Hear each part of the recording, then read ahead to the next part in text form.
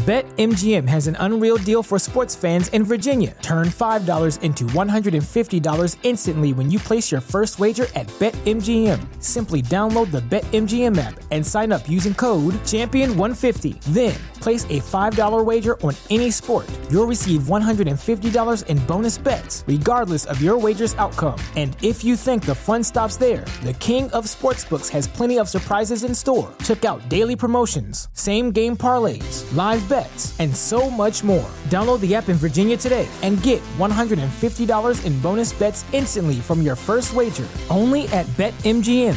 BetMGM and GameSense remind you to play responsibly. See BetMGM.com for terms. 21 plus only. Virginia only. New customer offer. Subject to eligibility requirements. Rewards are non-withdrawable bonus bets that expire in 7 days. Please gamble responsibly. Gambling problem? Call 1-800-GAMBLER. Promotional offer not available in Washington, D.C. Este podcast es parte del Voices of Wrestling Podcasting Network. Visita voicesofwrestling.com para escuchar el resto de nuestros podcasts y leer reseñas de shows, columnas y opiniones de lucha libre alrededor del mundo.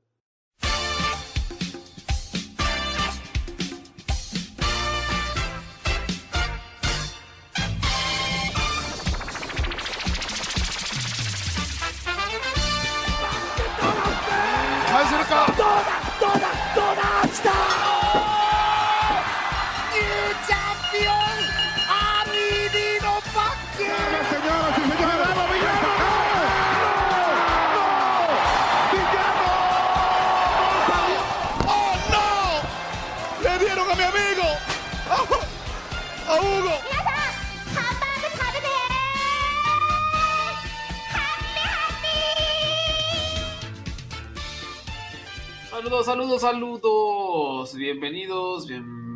Bienvenidas al podcast de los Luchayovers, o más bien, aventaneando. Estamos aquí con los puros chismes de la lucha. Señor Abraham, ¿cómo estamos? Allá en Puerto Rico tienen así como un programa de chismes famosísimo, así que sea como el programa de chismes élite del pueblo. Tenemos a la Comay, donde un hombre maneja a una como se dice, una marioneta de una mujer, de una señora mayor, donde nos dice a nosotros los últimos chismes del día. Es extremadamente controversial porque, tú sabes, es un personaje bien homofóbico, racista, ese tipo de cosas bien normal que esperamos de todo, pero es nuestra chismosa número 1 en el país. Muy bien. Yo no dije que era una buena representación del país. No, nunca, esos programas nunca lo son. No, para nada. O sea, mira, nosotros, el de acá se llama Ventaneando, ¿no? Es muy famoso. O sea, supongo que todavía existe, o sea, la verdad, a lo mejor ya no existe, ¿no? Supongo que sí, todavía existe. Es horrible y jamás entenderé así como... O sea, medio entiendo porque acá estamos en la lucha con puros chismes y está el morbo, pero también creo que está la parte de la industria, ¿no? Uh-huh. Pero así que yo diga, me quiero reunir con mi televisor a escuchar a Pati Chapoy hablar 1 hora de quién es el novio de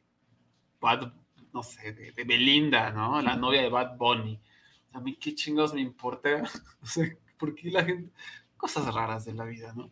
Sí, yo no sé por qué a la gente le importa la vida de los famosos, como Bad Bunny, que tiene una novia, pero cuando estaba después de su concierto en Puerto Rico, él se estaba besando con otra mujer en una actividad que era post-concierto, donde su novia también estaba. Así que estamos sospechando que están en una relación abierta. Eso sospechamos nosotros acá en todo el país. Pero de verdad yo no sé por qué a la gente le interesan estos chismes. Yo nunca estoy pendiente a ellos.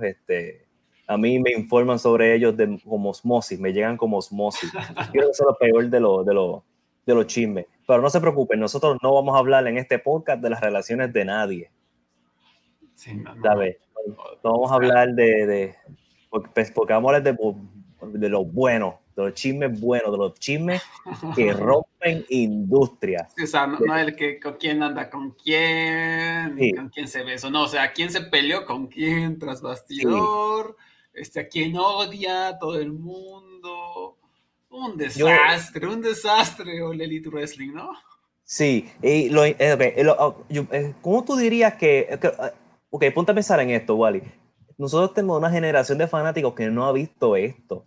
Porque a la WWE tan dominante por más de 20 años, ellos tenían ya bajo control a los luchadores y las controversias eran pocas. Pero en los 90, nosotros estamos viendo un regreso de 1997. Esto de decir, de decir cosas que no se supone que se digan en televisión, peleas backstage que se transportan a la televisión, todo esto es puro 1997 la WWF. No creo que llegue a nivel donde hay un Montreal Screwjob, eso jamás va a pasar, pero estamos hablando de tensiones reales que están llegando a la televisión y nos crea este morbo y este interés porque nosotros pensamos, no sabíamos que la industria en Estados Unidos de la lucha libre podía volver a hacer esto. Pero volvió, regresó, sorpresa. Ay, qué flojera, ¿no? Porque apenas ya le íbamos hablando, ¿no? Pero realmente quien sale ganando, quien va a salir ganando es la WWE otra vez, ¿no?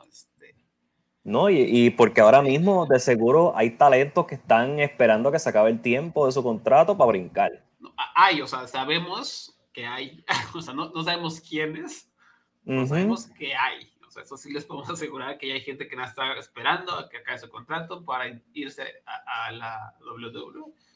Y pues el tío Técnica se le está yendo de las manos todo y todo ni Pasiones WWE está celebrando seguramente porque es todo lo que decían de que esto se va a convertir en WWE. No, obviamente no hemos llegado a esos extremos y veo difícil que algo así suceda realmente.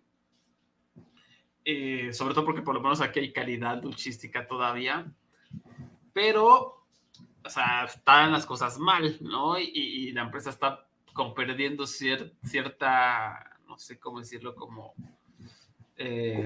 su estatus de élite, valga la redundancia.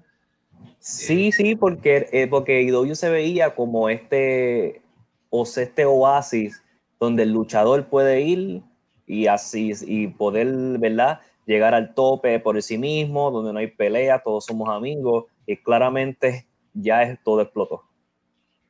Eso jamás iba a pasar. Más esto de CM Punk, ponte a pensar en esto, hay una generación que no sabe, que puede ser que no conozca que CM Punk realmente es un cabrón. Sí. Y de verdad, es parte de, él siendo un cabrón es parte de su encanto, diría yo. Eso es parte de por qué ha llegado tan lejos, pero no quita que sigue siéndolo, que ese es el tipo de ser humano que pues cuenta cualquier cosa negativa por pelear. Pues Punk es una de esas personas, así que por lo menos el honeymoon duró un año, duró bastante. Sí. Y sabes, yo igual ahorita a lo mejor lo vamos a repasar, pero sí, algunas de las personas involucradas en todo el desmadre son como, sí, o sea, son personas que sí esperarías sean los problemáticos, ¿no? Sí. Los inmaduros, los pederitos de siempre, ¿no? Y pues no pensaría, como acabas de decir, ¿no? Que pues AEW todo eran flores y que AEW iba a controlar esos instintos pederos, pero pues no, ya están saliendo a relucir. Entonces, ¿cuál es el primer chisme, Mr. Abraham Sola, ¿no? Porque acá ventaneando, uno de los expertos en chismes se llama Pedrito Sola, es muy famoso, es muy querido, ¿no? Hasta se equivoca de marcas en la televisión y promueve cosas que no, pero es muy chistoso. Entonces, el señor Abraham Sola, ¿cuál es el primer chisme? O sea, platícame el chisme. Yo no sé bien qué onda. O sea, sé superficialmente todo lo que está pasando, pero no sé, no he llegado a las entrañas, ¿no? Quiero que me expliques las entrañas de todo esto. Vamos a empezar con los estelaristas, porque hay que empezar con el evento estelar. Claro. Porque esto como Rampage empieza con la lucha más importante primero, porque después se van a dormir. Pero vamos a empezar con Hangman Page versus CM Punk. Ahora, vamos a empezar hablando primero de Hangman nada más. Y es que Hangman tiene problemas con algunos luchadores backstage. ¿Tú sabes por qué, Wale? ¿Por qué? Porque tiene problemas controlando sus cantazos y está dándole de verdad y lesionando personas.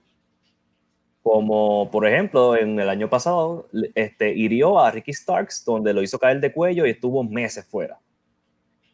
Eso es un ejemplo. Y hay más de un luchador pues que está molesto con Hangman y Punk parece que es uno de ellos. Pues, en mayo estuvo la lucha de Hangman Page contra CM Punk en Double or Nothing.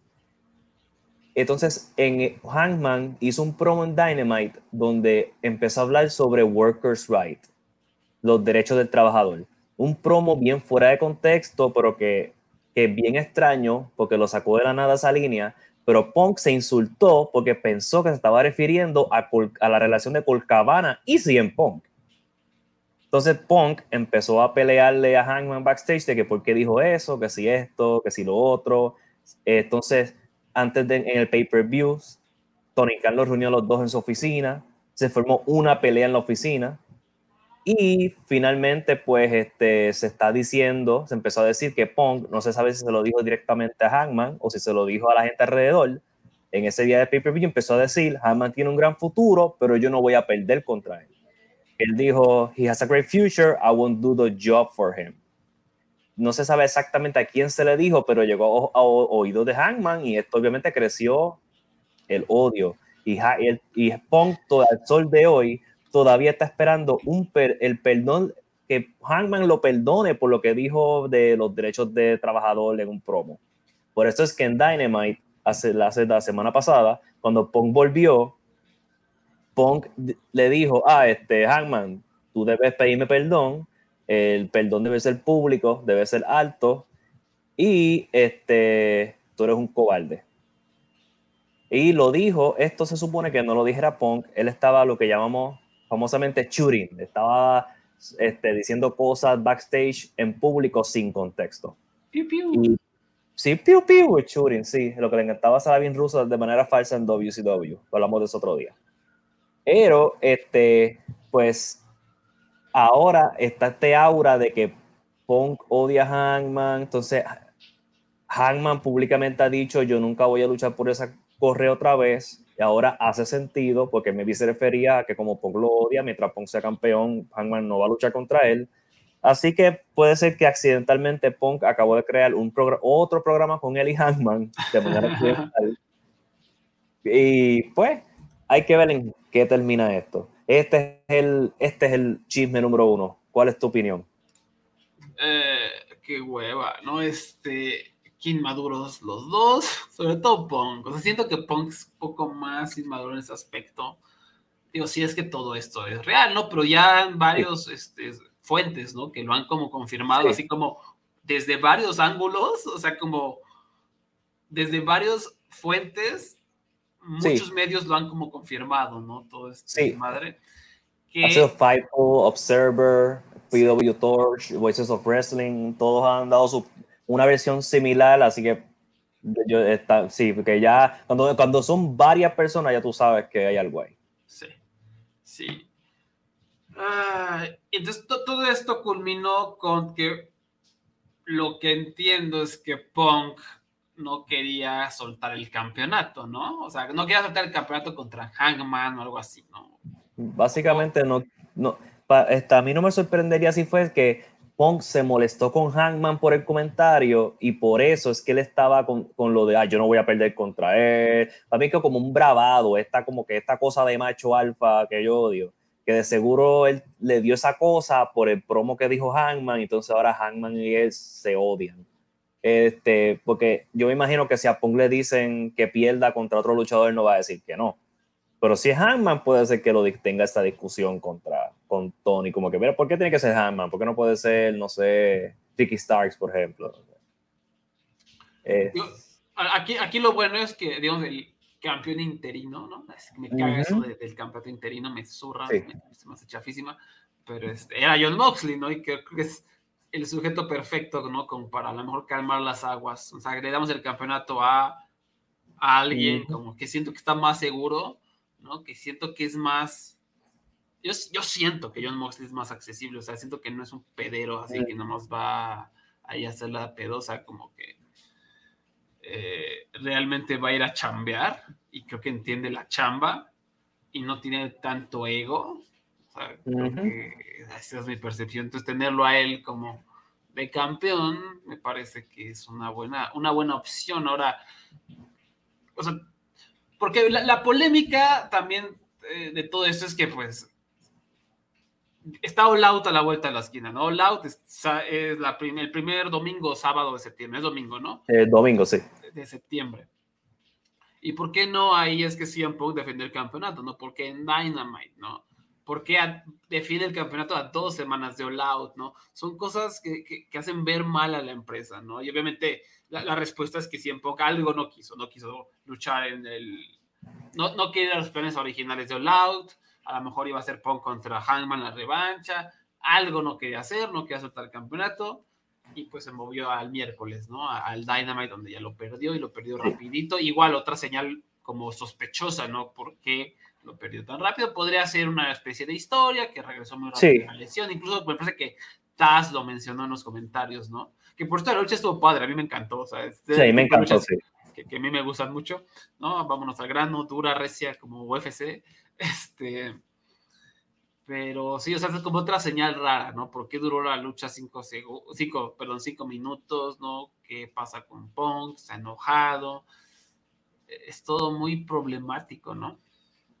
Sí, a mí me está que ellos van a luchar otra vez en All Out, aunque honestamente la manera que él perdió y como él se fue, que se fue súper lesionado y eso, no me gustaría que luche otra vez con Moxley, al menos que sea para perder otra vez rápidamente, pero es que ¿quién más puede coger ese espacio de estelarista de All Out? Ya Tony Khan está aquí como que volando demasiado cerca del sol con estos pay-per-view, montándolos una semana antes. Muy irresponsable, en mi opinión. Siempre, de verdad, que yo no sé cómo tú tienes tu evento estelar, que tú supones que es una lucha que tú estás montando desde por lo menos un mes mínimo. Entonces, por eso es que yo pienso que van a ir otra vez con Punk y Moxley. Punk diciendo, yo no estaba preparado esa vez, volví muy temprano, pero ahora sí. Y posiblemente gane en Chicago. Quién sabe qué. Los planes del tío Tony. Hay que esperar a ver si en Rampage dicen algo o el próximo miércoles de seguro. Yo espero que oficialicen un evento estelar. Bueno, y también, ¿no? O sea, la base del asunto es que, pues, Punk es un pedero, ¿no? O sea, Punk es un ser conflictivo, ¿no? Es algo que se sabe, ¿no? Algunas cosas ha estado correcto, otras no, pero claramente, pues, no es un ser claramente ya agradable, ¿no? Uh-huh. Ni modo. Ahora, también, ¿tú crees que, pues, es más culpa también de Tony Khan? O sea, Tony Khan tendría que recordar esto, ¿no? Tony Khan es un nerd, uh-huh, como nosotros, que boquea luchas y está feliz de la vida como con sus juguetitos, ¿no? A lo mejor, mí, sí. pero no tiene experiencia como de jefe booker en ese aspecto, a lo mejor. ¿Crees que sea por eso? O sea, como que él es muy inocente, él no se mete en eso, él como que no sabe cómo controlar ese aspecto. Esa es mi teoría. Porque si su pensamiento es, yo voy a dejar que ellos hagan lo que quieran y lo voy a llevar a televisión, porque yo no sé si él piensa que al traer rivalidades reales a televisión va a ser mejor televisión. Yo no sé si ese es su plan, pero claramente no está funcionando cuando tienes literalmente gente peleando backstage y escondiéndose en baño. Detalles sobre eso en unos minutos. Ay, no. Pero entonces bregar con CM Punk no debe ser fácil, especialmente porque tú sabes que es una de tus estrellas y que tú necesitas de ese hombre. Así que vamos a ver qué ocurre el próximo miércoles en cuestión de este pay-per-view, en cuestión de Punk, a ver si, porque a mí me huele que Punk posiblemente gane en All Out.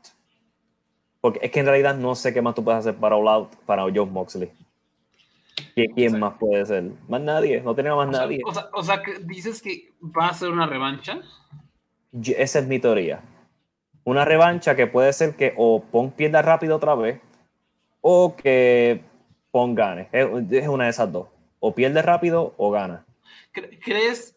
O sea, ya está confirmada una lucha por el campeonato mundial, porque a lo mejor no la saltamos y ya, y el evento estelar es la final por el campeonato de tríos. Después de todo, está pesado, ¿no? El campeonato de tríos, hay estrellas ahí, ¿no? Bueno, sí. Es que también aquí no, está muy raro esto, perdón por cambiar el tema tan súbitamente, pero también esto del campeonato de tríos, yo no sé qué tan buena idea sea tener en la final o sea, que tu final no sea Will Ospreay y Aussie Open contra The Elite, o United Empire contra The Triangle, o una combinación de estos tres equipos, o sea, porque tener a The Dark Order o tener a los Best Friends en la final no es lo mismo, ¿no? Yo creo que lo que van a ganar son el equipo de Malakai Black, Brody King y Buddy Murphy. Van a luchar con Buddy Matthews, perdóname.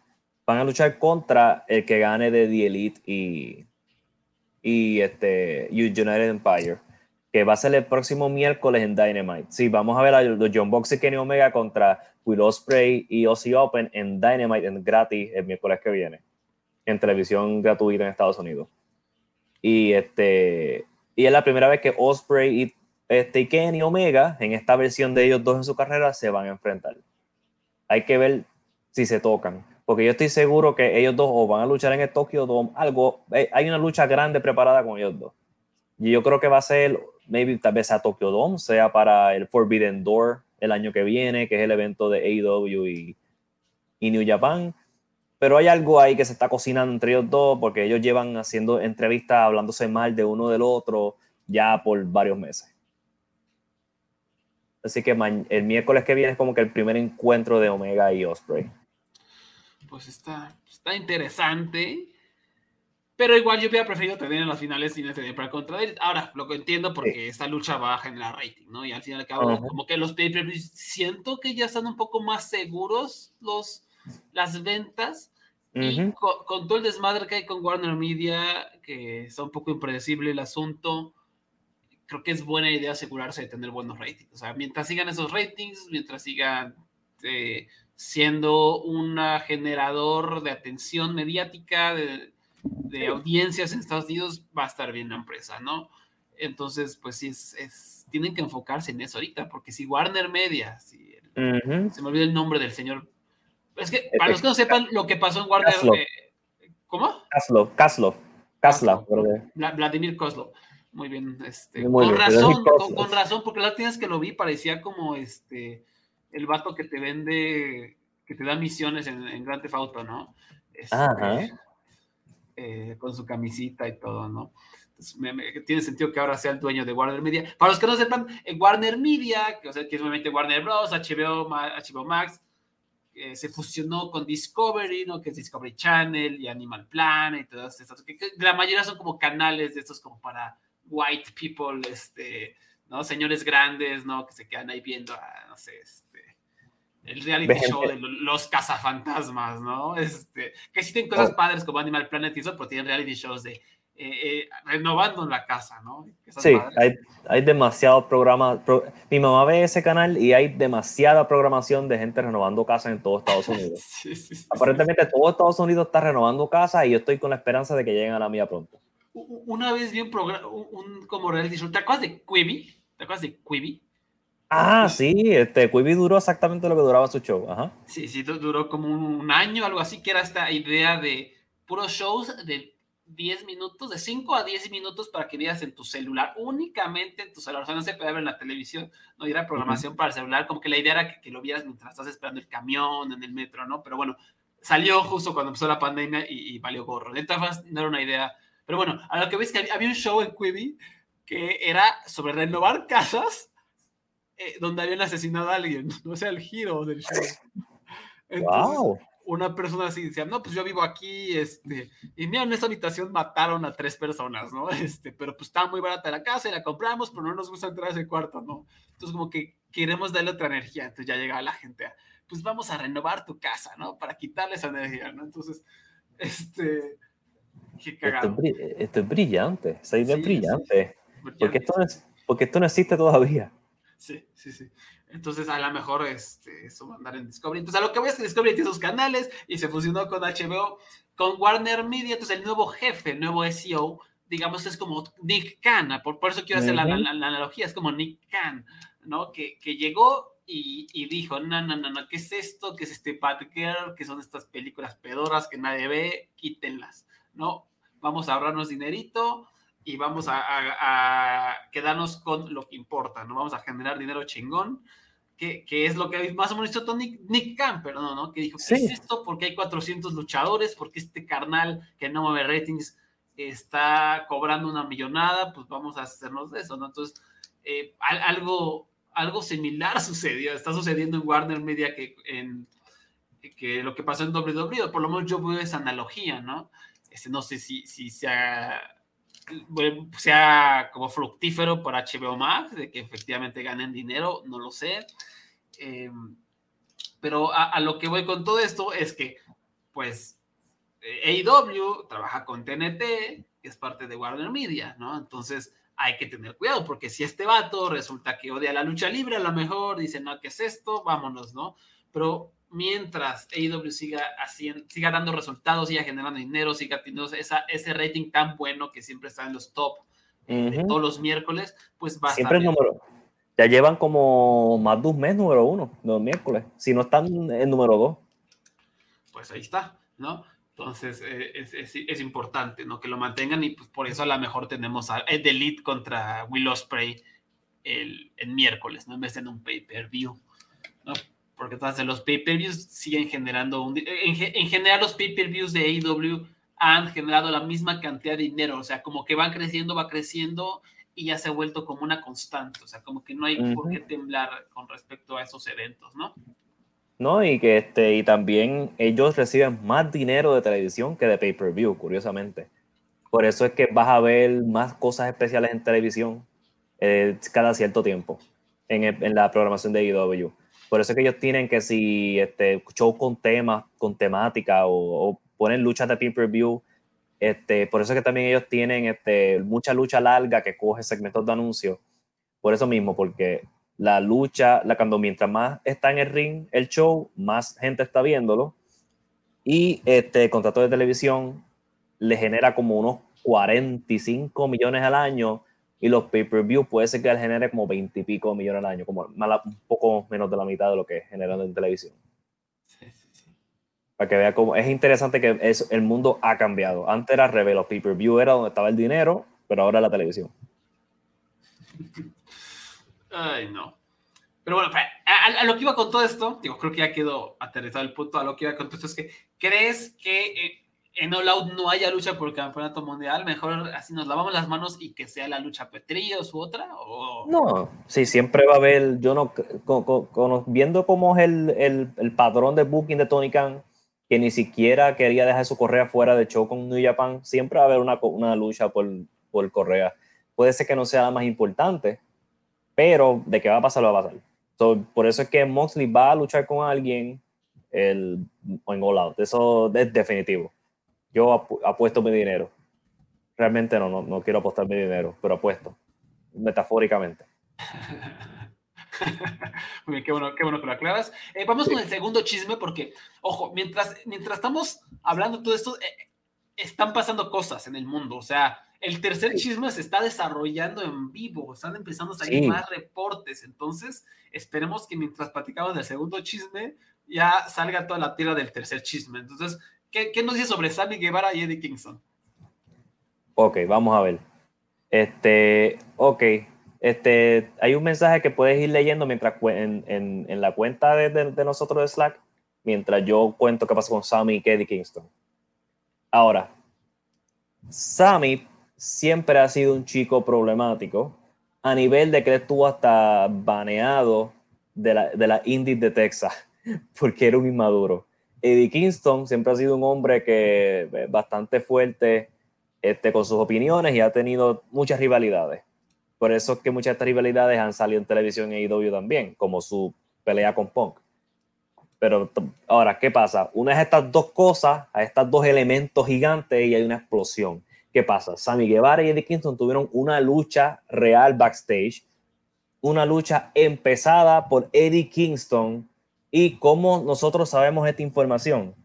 porque Eddie Kingston mismo lo dijo en Twitter. Hoy Twitter, Eddie Kingston dijo que él comenzó la pelea y que pidió perdón y que dejaran a Sammy Guevara tranquilo. Ok, ahora ustedes se preguntarán, ¿qué es esta pelea? Todo es por un promo. Ellos realmente no se caen bien. Y se dice que Sammy Guevara no es muy querido backstage, pero Eddie Kingston tampoco le cae muy bien a Sammy Guevara. Estaban grabando un promo para su lucha en All Out. Ellos iban a luchar en All Out, todavía no se sabe si sigue ocurriendo. Y Sammy llamó a Eddie Kingston a fat piece of shit. ¿Qué pasa? Que Eddie Kingston escuchó esto y se ofendió. Ahora, la razón por qué Eddie Kingston se ofendió no fue por lo de gordo. No es porque le dijo que era un gordo de mierda.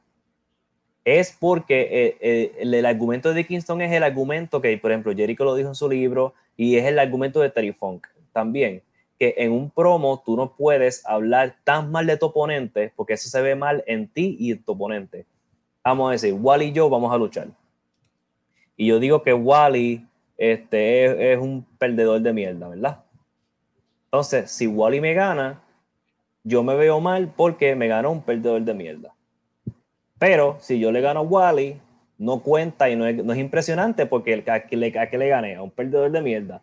Pues ese es el argumento de The Kingston, porque tú me dices un gordo de mierda, porque si yo te gano no va a ser impresionante, tú te jodes, pero si tú me ganas a mí no es impresionante. No sé si me entiendes.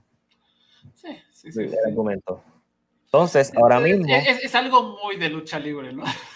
Sí, esto es una pelea totalmente de lucha libre. Pues ellos, debido a esta controversia, tuvieron una pelea real, 2 suspendieron y por eso es que no se han visto en las últimas 3 semanas en televisión. Y su lucha en All Out, que ya estaba, que fue la primera lucha oficial del evento, puede ser que no se sabe todavía si ocurrirá o no. Sammy Guevara sacó un statement donde cuenta toda esta historia. Se lo envió a Fightful, puede encontrarse fácilmente en Google, escribe Sammy Guevara, statement, Eddie Kingston, y si van al Twitter de Eddie Kingston pueden ver él tomando responsabilidad de toda, ¿verdad? De todo esto. Así que esta lucha, esta pelea backstage de Eddie Kingston y Sammy es totalmente luchística y es totalmente esperable porque son, como tú dijiste, son 2 personas que en general pelean mucho y pues sí, Sammy tiene como un historial de inmadurez, ¿no? Siempre, o sea, lo que decía hace rato, ¿no?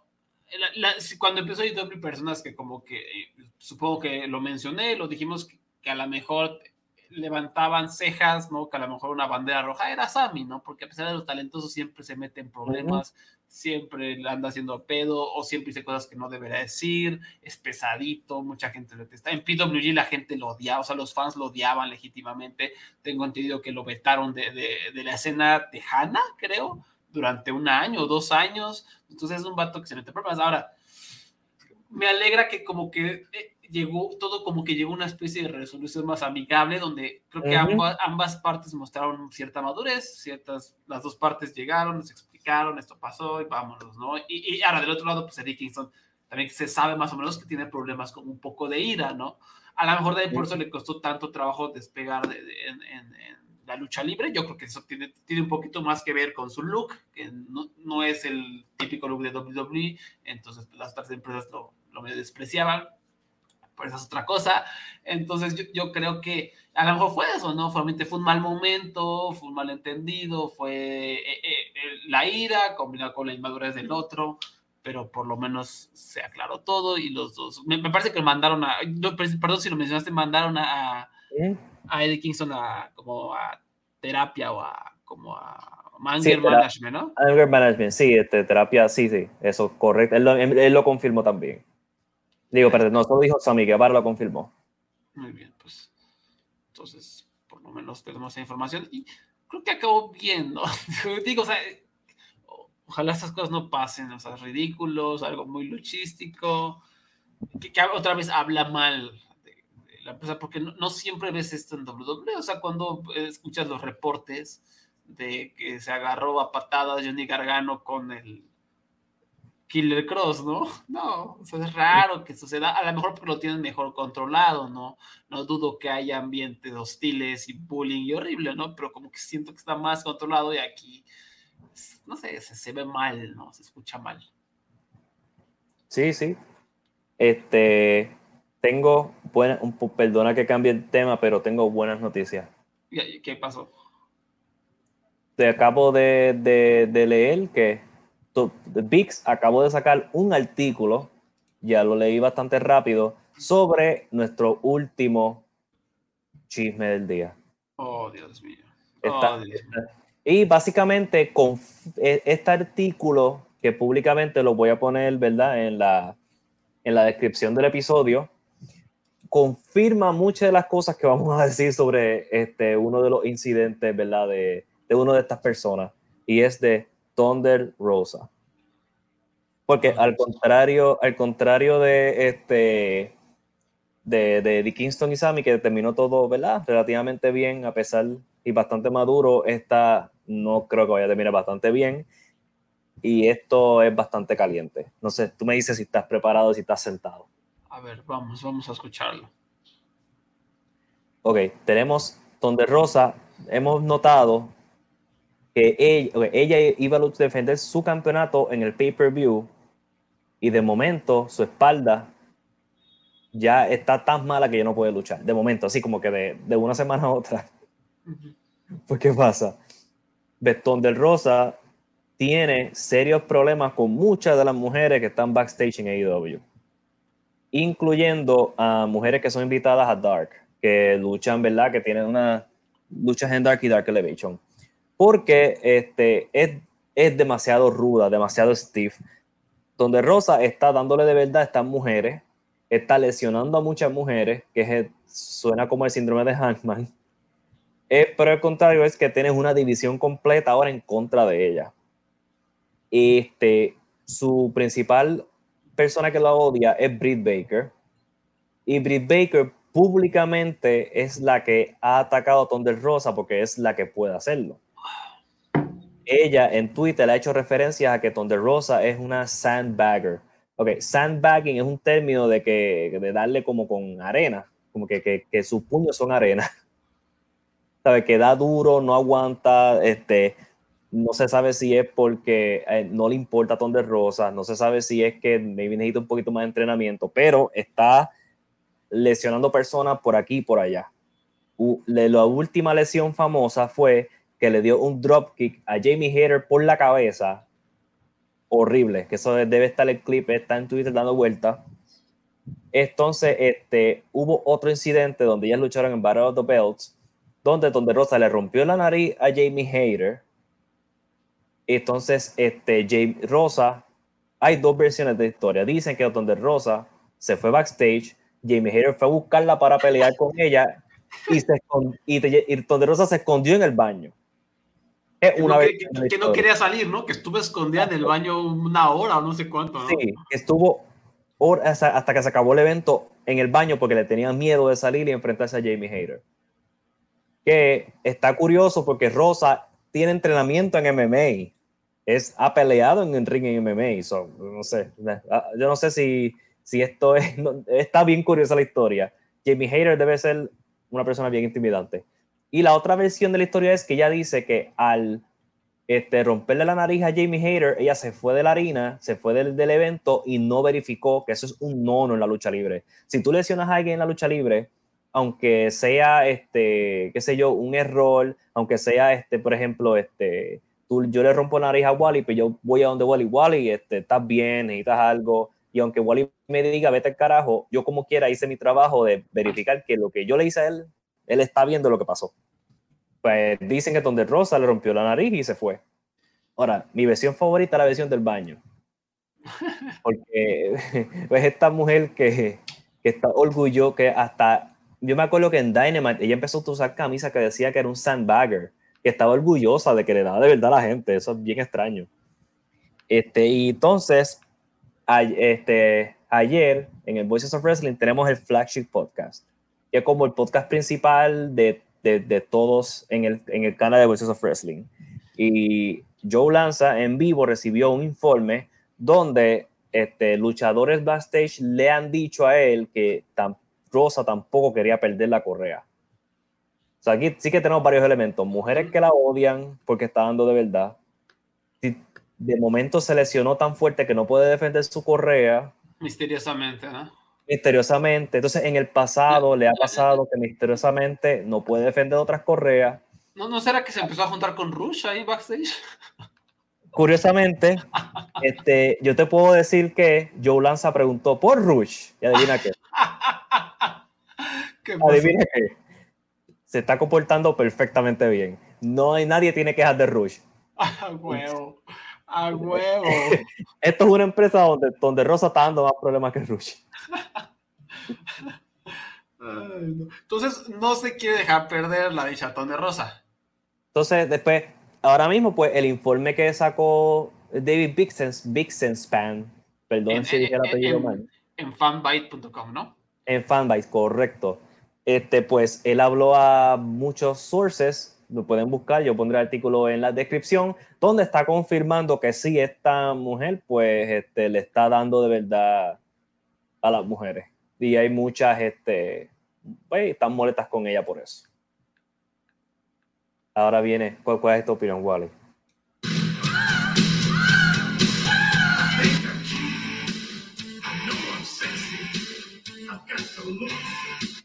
La nueva canción de entrada. Sí. De Rosa. Sí. Qué chafa, ¿no? O sea, qué poca madre. O sea, como que no te esperas que Ton de Rosa sea así y pues se está cayendo todo a pedazos, todos la odian. Sí. Ahorita estoy viendo que Tony Storm subió un post de Instagram como echando tierra, me parece. Sí, sí, porque tuvo una operación y escribió los veo el próximo miércoles. Como referencia que como Thunder Rosa está lesionada y no puede defender la correa, pues que Tony Storm, a pesar de que lo operaron, va a estar... Oh, ¿y sabes quién más dijo algo públicamente? ¿Quién? Britt Baker. En el segmento inmediatamente después, ella tuvo una lucha buena contra Kylie King. Yo sé que tú vas a decir una lucha buena de Britt Baker. Yo creo que esto le dio algo, esta noticia de Thunder Rosa, porque entonces ella empezó a decir, cogió el micrófono y dijo, cuando yo era campeona, yo tuve la muñeca rota y yo defendí la correa tantos días. Ojo, también eso, ahorita que lo mencionas, Britt Baker también hay reportes de que no cae bien, ¿no? Tengo entendido que también, o sea, no es que sea la persona más popular del vestidor, ¿o me equivoco? De ella realmente que yo sepa no ha habido mucha controversia. Básicamente lo único que se decía era que ella odiaba a Thunder Rosa, pero los fanáticos en Twitter odian a Britt Baker y por eso es que la tenían encima de ella. Como que no se sabe realmente si la odian los otros luchadores. Twitter la odia a ella y a Adam Cole por razones que de verdad yo no entiendo. Porque cuando tú ves AEW en televisión, ellos son de las que mejores reacciones tienen, pero por alguna razón la odia Twitter, igual que a ella y a Adam Cole, pero son cosas de la vida. Eso del mundo luchístico tuitero es diferente al mundo luchístico real. Pero curiosamente sí, tenemos donde Rosa está dando de verdad y pues está luchando muy fuerte. Básicamente, creo, también lo que entiendo es, todo se reduce a que es muy stiff Thunder, o sea, que ojo, por lo que leo en los reportes es que hay gente que dice que cree que simplemente porque no está bien entrenada, ¿no? Que no entendió, no sabe bien los fundamentos y pues a veces pega mal, pega duro cuando no tendrá que pegar tan duro, ¿no? A lo mejor no lo hace de manera tan intencional, a lo mejor pues, le hace falta no sé, ese entrenamiento, no creo tampoco, ya sé, creo que ya tiene bastantes años para hasta que estén ocurriendo esas cosas. Lo que sí les recuerdo para los que veían Lucha Underground, acuérdense cuando luchaba Thunder Rosa, era malísima, pero malísima. Se me olvidó su nombre ahí, era parte Cobra Moon. Cobra Moon, era pero malísima, ¿no? Incluso muchas veces escuchaba que la ponían de peores luchadores del año Cobra Moon, ¿no? Decía, órale, o sea, tampoco se me decía para tanto, había gente peor, pero era mala. Entonces, a lo mejor, pues sí, o sea, nunca aprendí bien esas bases, no sé qué pasó. Pero también hay reportes de gente que dice que no es cierto, que o sea, que sí les ha pasado que les pega duro, pero inmediatamente como que lo solucionan, ¿no? Entonces, sí. Que parece que hay algunas, o sea, que el locker room está dividido, algunos la quieren, otros la odian. El caso es que como sea, me parece que esta jalada de que ya perdió la sonrisa, ¿no? Donde Rosa perdió la sonrisa como Shawn Michaels y ya no va a defender el campeonato, que está lesionada, pues eso es lo que está pésimo, ¿no? Eso es lo que realmente no, para mí no tiene cabida en la industria. Sí, está bien extraño. Tú sabes que el mundo ha cambiado cuando antes el 2-0 Steve era como un punto positivo. Sí. Como ¿cuál era lo que decía Stan Hansen en All Japan Pro Wrestling? Él da duro de verdad. ¿Sabes qué? Stan Hansen era, sí, Stan Hansen está ciego de un ojo y lucha y da de verdad, y tú, oh wow, ¿y por qué eso es positivo? Sí. Vader rompía narices.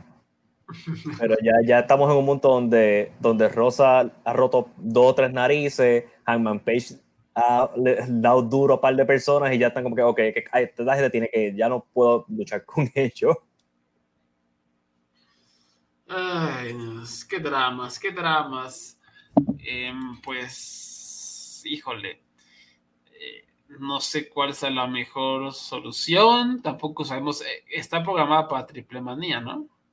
Exacto, ahora no sabemos si va a salir en Triple Manía, porque si realmente ella está tan mala que no puede defender la correa en All Out, ¿qué te asegura que ella va a estar bien para octubre si realmente, ¿verdad? ¿Tú crees que ella haya hablado con Rush antes de hacer esto? Puede ser, puede ser. A lo mejor le transmitió sus tips, su sabiduría.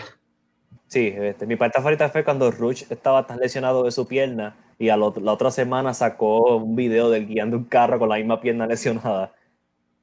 Ay, Rush. Pero se está portando bien.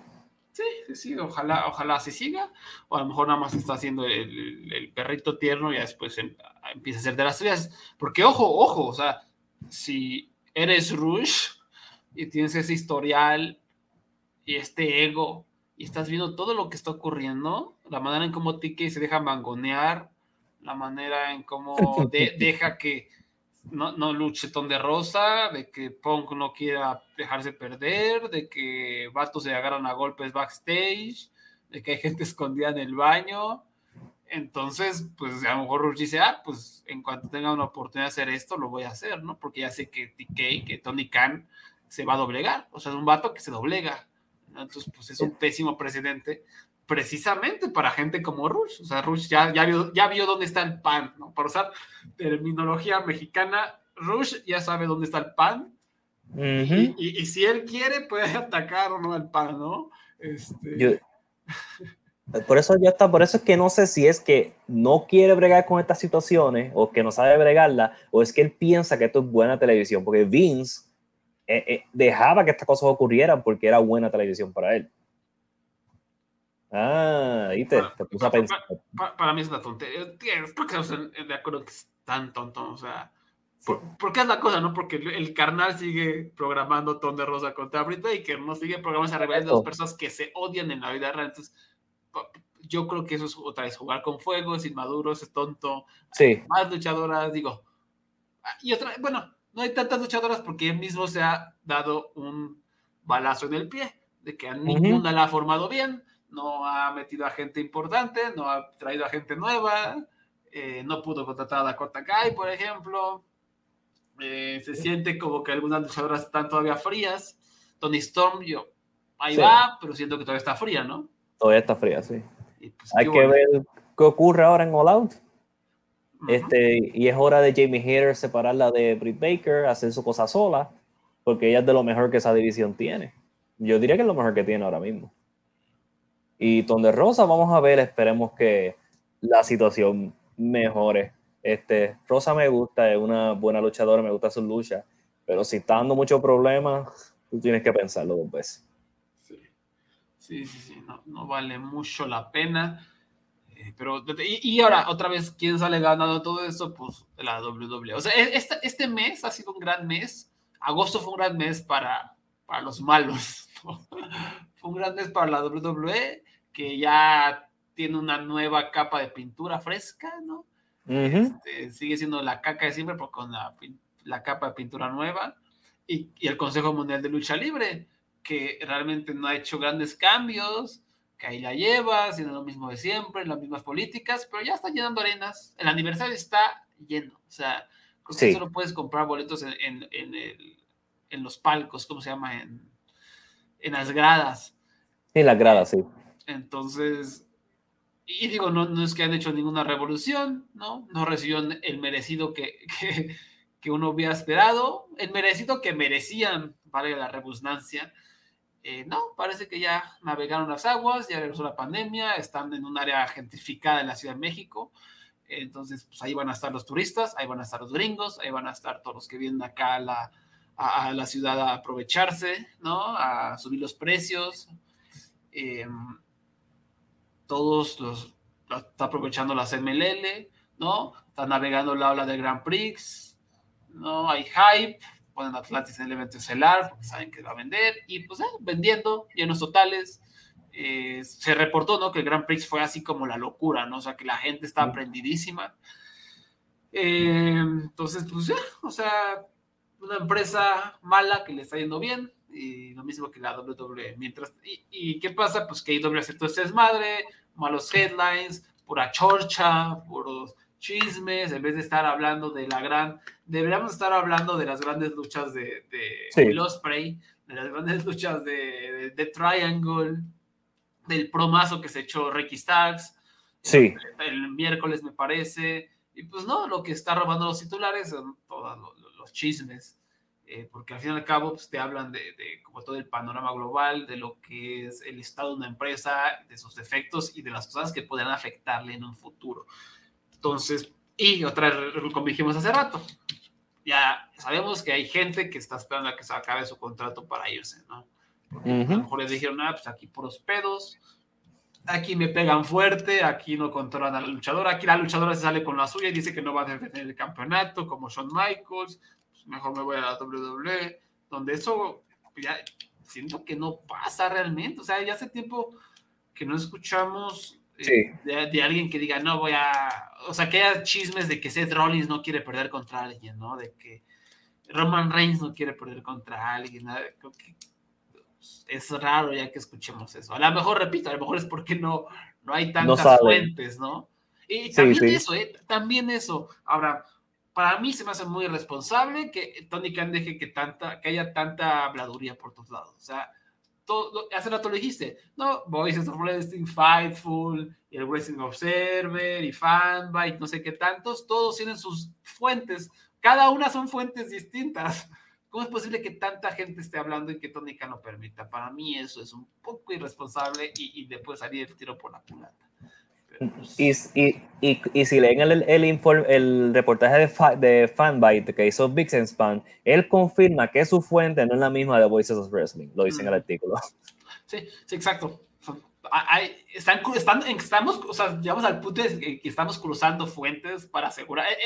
Por eso hay tanta certeza alrededor de todo esto, porque 4 medios lo reportan, cada medio tiene su fuente distinta, y todos como que encajan, o sea, todos encajan en lo mismo. A lo mejor hay un detalle distinto, a lo mejor uno dice que no fue en el baño, a lo mejor dicen que no se escondió en el baño, que es una forma de hablar solamente, pero la esencia es la misma y todos lo comprueban y qué hubo, ¿no? O sea, ¿cómo es posible que eso pase, que haya tantas fuentes, tanta habladuría, ¿no? Sí. Pero tristemente yo no tengo fuentes. Mis fuentes son los informes que salen. Así que voy a ver, es que yo creo que como no tienen, no sé cuánta gente tienen que hablar español backstage, pero si quieren hablar con los Lucha Jovers y quieren informarme sobre lo que pasó con Thunder Rosa, o especialmente en la próxima grabación, me avisan, me envían un DM. Debe ser uno o dos en Twitter. Ajá, por favor, échenos los chismes, échenos, acá los controlamos. ¿Algo más de AEW que valga la pena decir? Vamos a repasar un poco el cartel de All Out, ¿no? ¿Qué te parece? Sí, tenemos casi nada, pero tenemos cositas.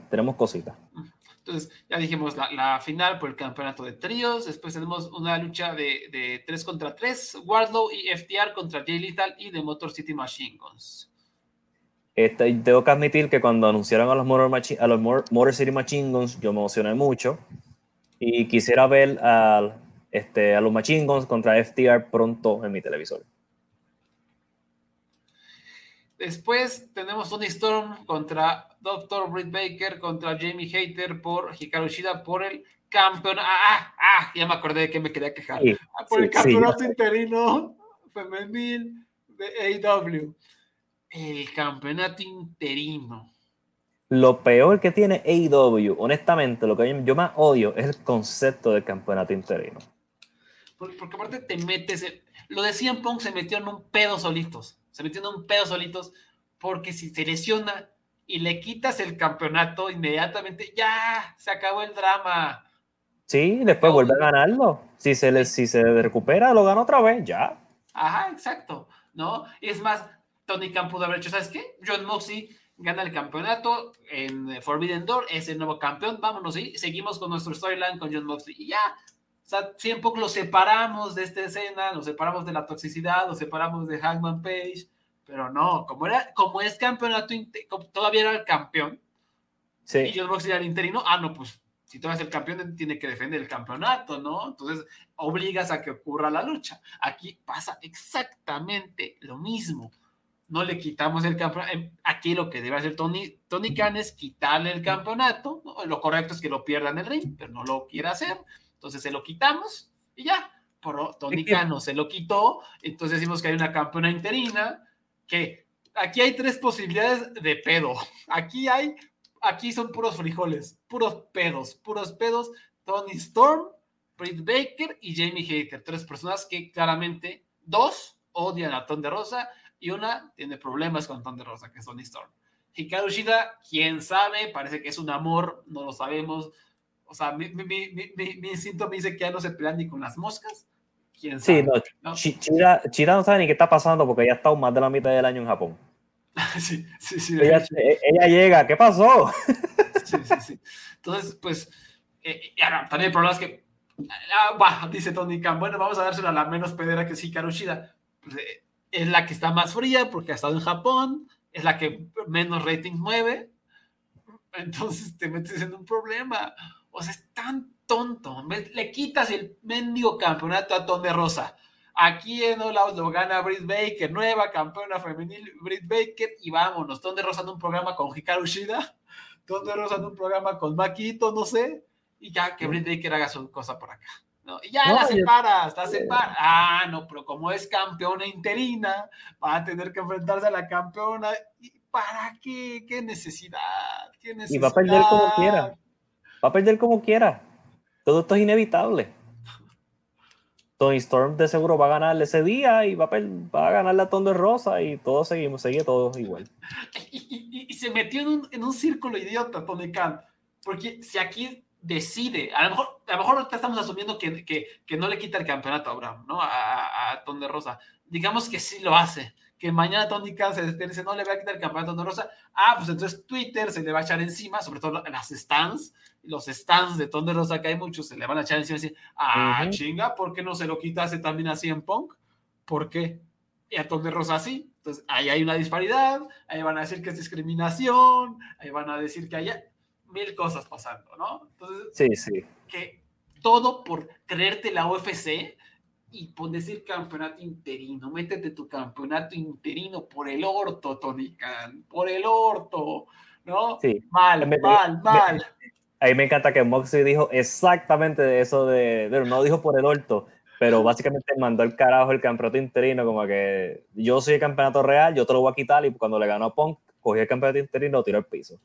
Sí. Muy bien. Moxley, por eso es que lo tengo siempre, lo voy a tener siempre en mi corazón. Bendito sea, lo queremos mucho. O sea, la neta es que ahorita lo mejor de AEW es el Blackpool Combat Club, ¿no? O sea, hay puras luchas buenas, pura actitud, gente chida, ¿no? O eso creemos, ¿no? Pero parece que eso es lo cool. Bueno, hay un casino ladder match, ¿no? Una lucha de escalera. Que hay en fuego, supongo que hay en juego una oportunidad por el campeonato de AEW, supongo. Entiendo, sí, no he especificado, pero en el pasado ha sido eso. Muy bien, creo que sería buena idea empezar a aclarar esas cosas, porque falta una semana. Lo sé, hace falta cosas como un evento estelar también, pero... También. O sea, participantes en las luchas, pero pues bueno. Después Bryan Danielson contra Chris Jericho. A ver, ¿qué chorcha hay detrás de esto? Bueno, no chorcha, es decir, ¿qué storyline es? ¿Por qué se van a enfrentar? Este puede ser que te guste. La semana pasada Bryan Danielson luchó contra Daniel García. Después que Daniel García le ganó en su... Danielson volvió de su lesión y García le ganó. Y como que parte de esa estrategia era como que lo noqueó. Porque Danielson tiene problemas con la cabeza, esa es la historia. Pues lucharon la semana pasada, una lucha de 2 out of 3 falls. Y García perdió. Y Danielson quiso darle la mano, como que gracias por la lucha que me diste, por la tremenda lucha. Jericho bajó y empujó a García para que no saludara a Danielson. Entonces, esta semana entonces García sin querer empujó a Jericho. Pues vamos a esta semana donde Jericho confronta a García y García le dice, mira, Danielson es mi héroe, pero tú eres mi mentor. Por favor, no me hagas escoger. Yo simplemente quise agradecer a Danielson la semana pasada porque esa lucha era la lucha que yo siempre soñé, que yo quise tener. Y pues ahora es una lucha por básicamente el alma de Daniel García. Danielson contra Chris Jericho. Y Jericho no va a ser el Chris Jericho de ahora, sino que va a ser el Lionheart Chris Jericho. Vámonos. Sí, que él luchó contra Moxley siendo Lionheart. O sea, que se puso el pantalón que usaba cuando empezó su carrera y hacía mucha submission y un estilo un poquito más diferente. Así que yo creo, es Danielson todo lo que toca oro.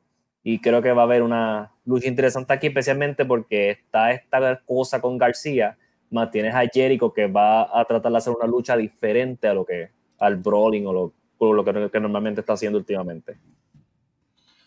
O sea que va a tener a quien al negro Casas en su esquina, el corazón de león, ¿o qué pasa? No, van a luz.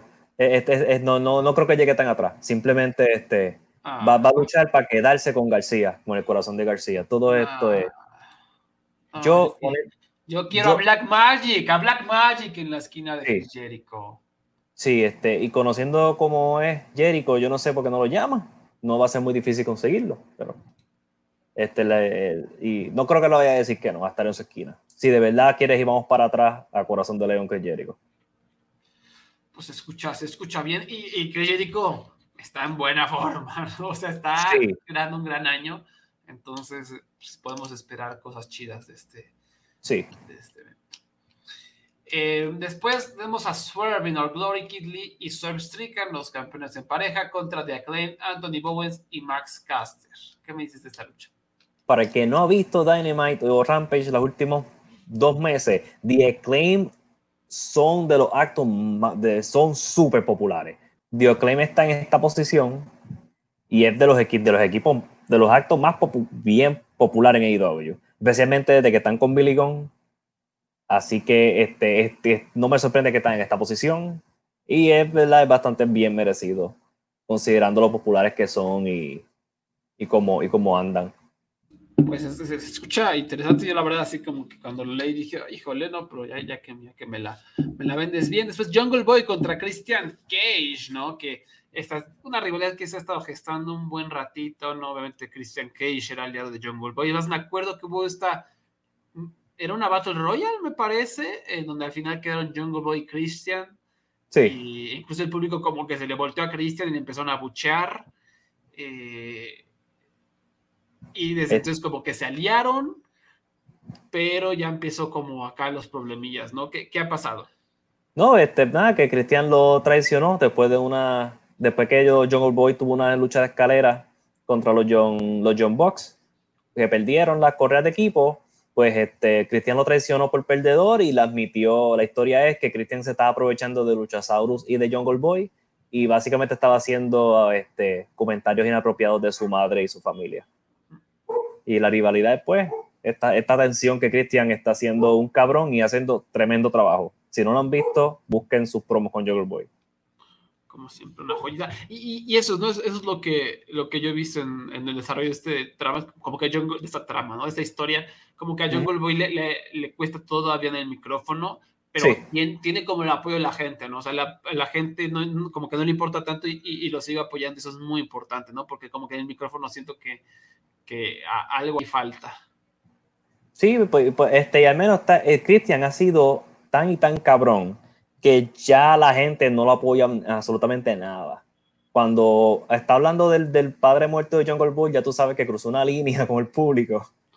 Sí, Pues, porque yo estoy seguro que Christian sabe que él necesita tener el mayor calentón, el mayor odio posible, y lo hizo, porque como todos sabemos, Christian Cage es tremendo, y como no sé si lo saben, pero es mejor que Edge, y siempre lo ha sido. Amén. Siempre lo ha sido. Y por último, Ricky Starks contra Powerhouse Hobbs, igual, ¿no? Como medio amigos, ya no son tan amigos. Y si no han visto, Sí. está en YouTube el promo de Ricky Starks, ¿no? A Powerhouse Hobbs, buenísimo.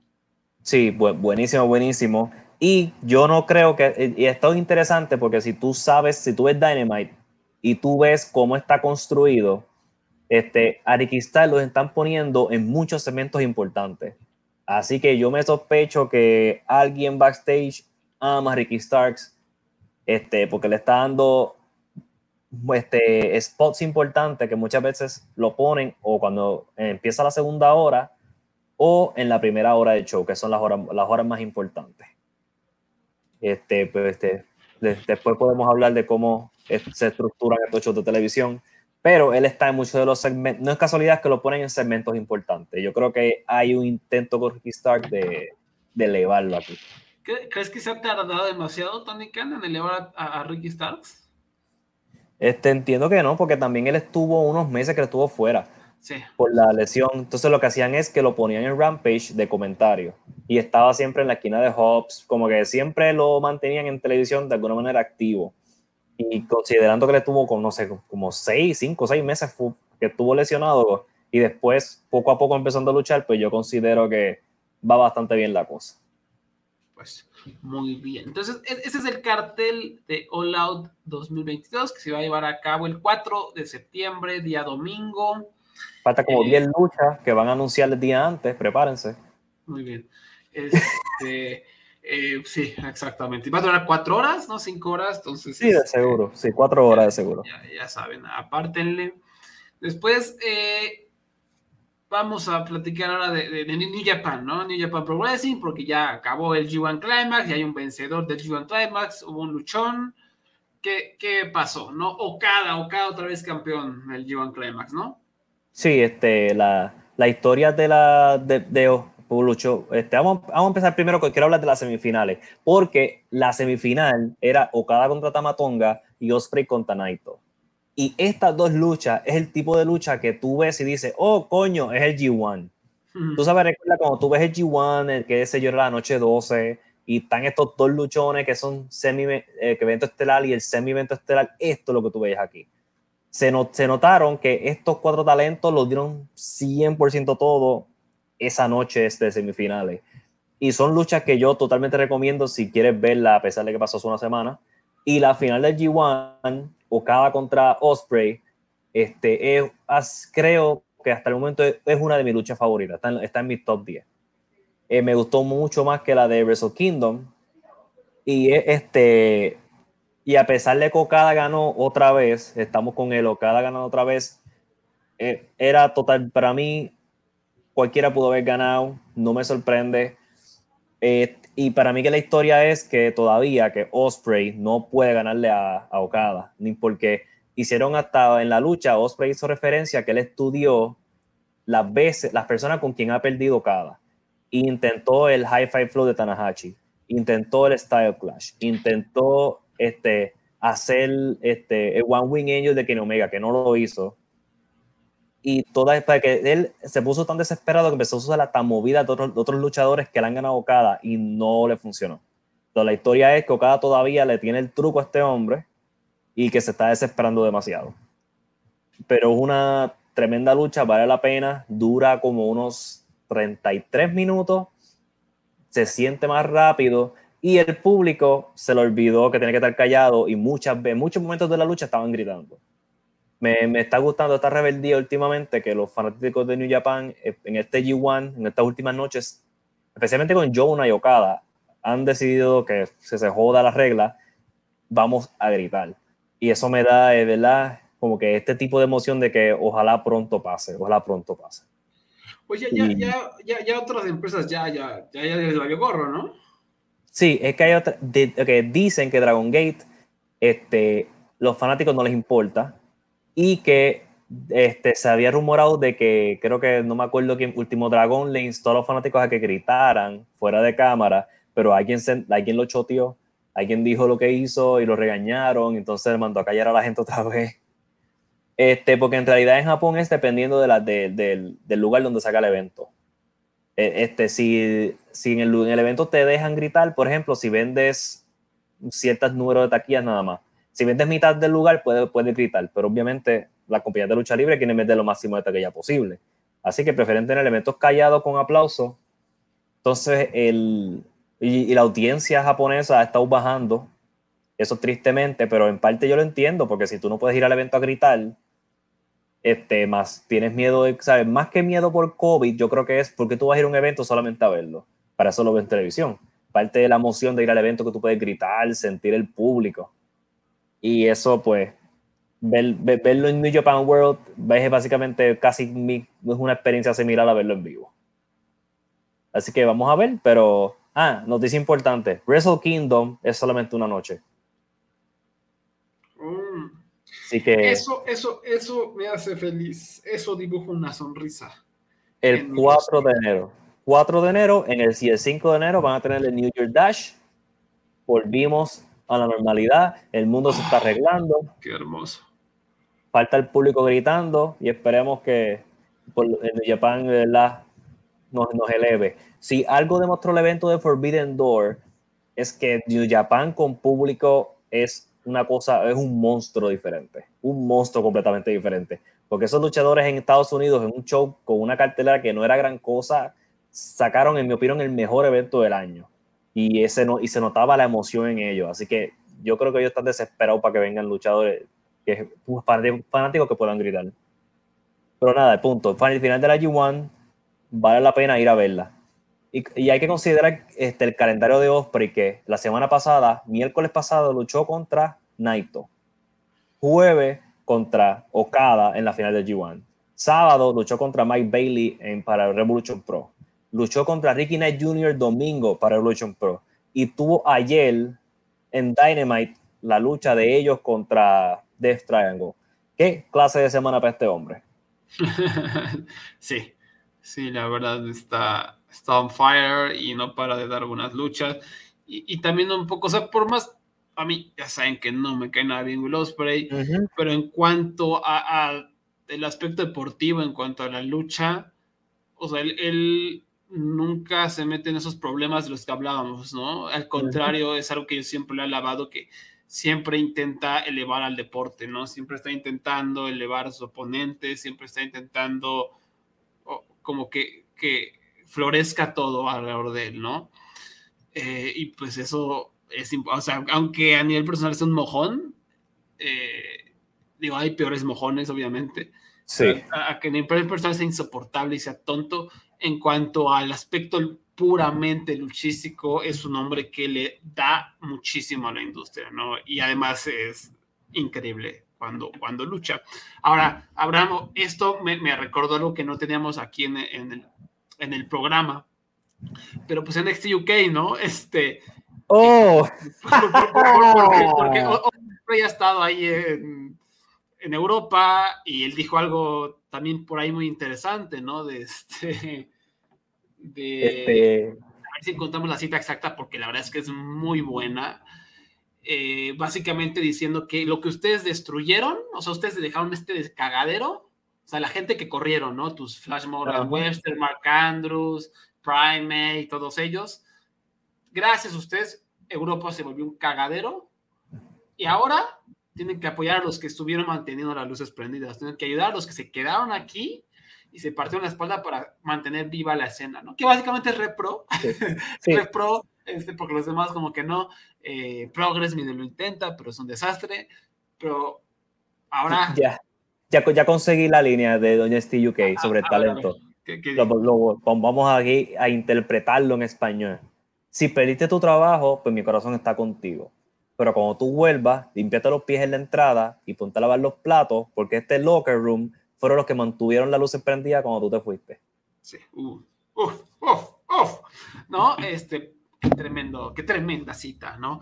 Y tiene razón. O sea, estas personas, todas estas personas, no se nos olvide, never forget que Pete Dunne, Tyler Bate, Trent Seven, Mark Andrews, se me olvidó el nombre de los tres desgraciados de Progress, los amigos, ¿no? Just Three Friends, ¿no? Que solo tres amigos se juntaron para hacer una compañía de lucha.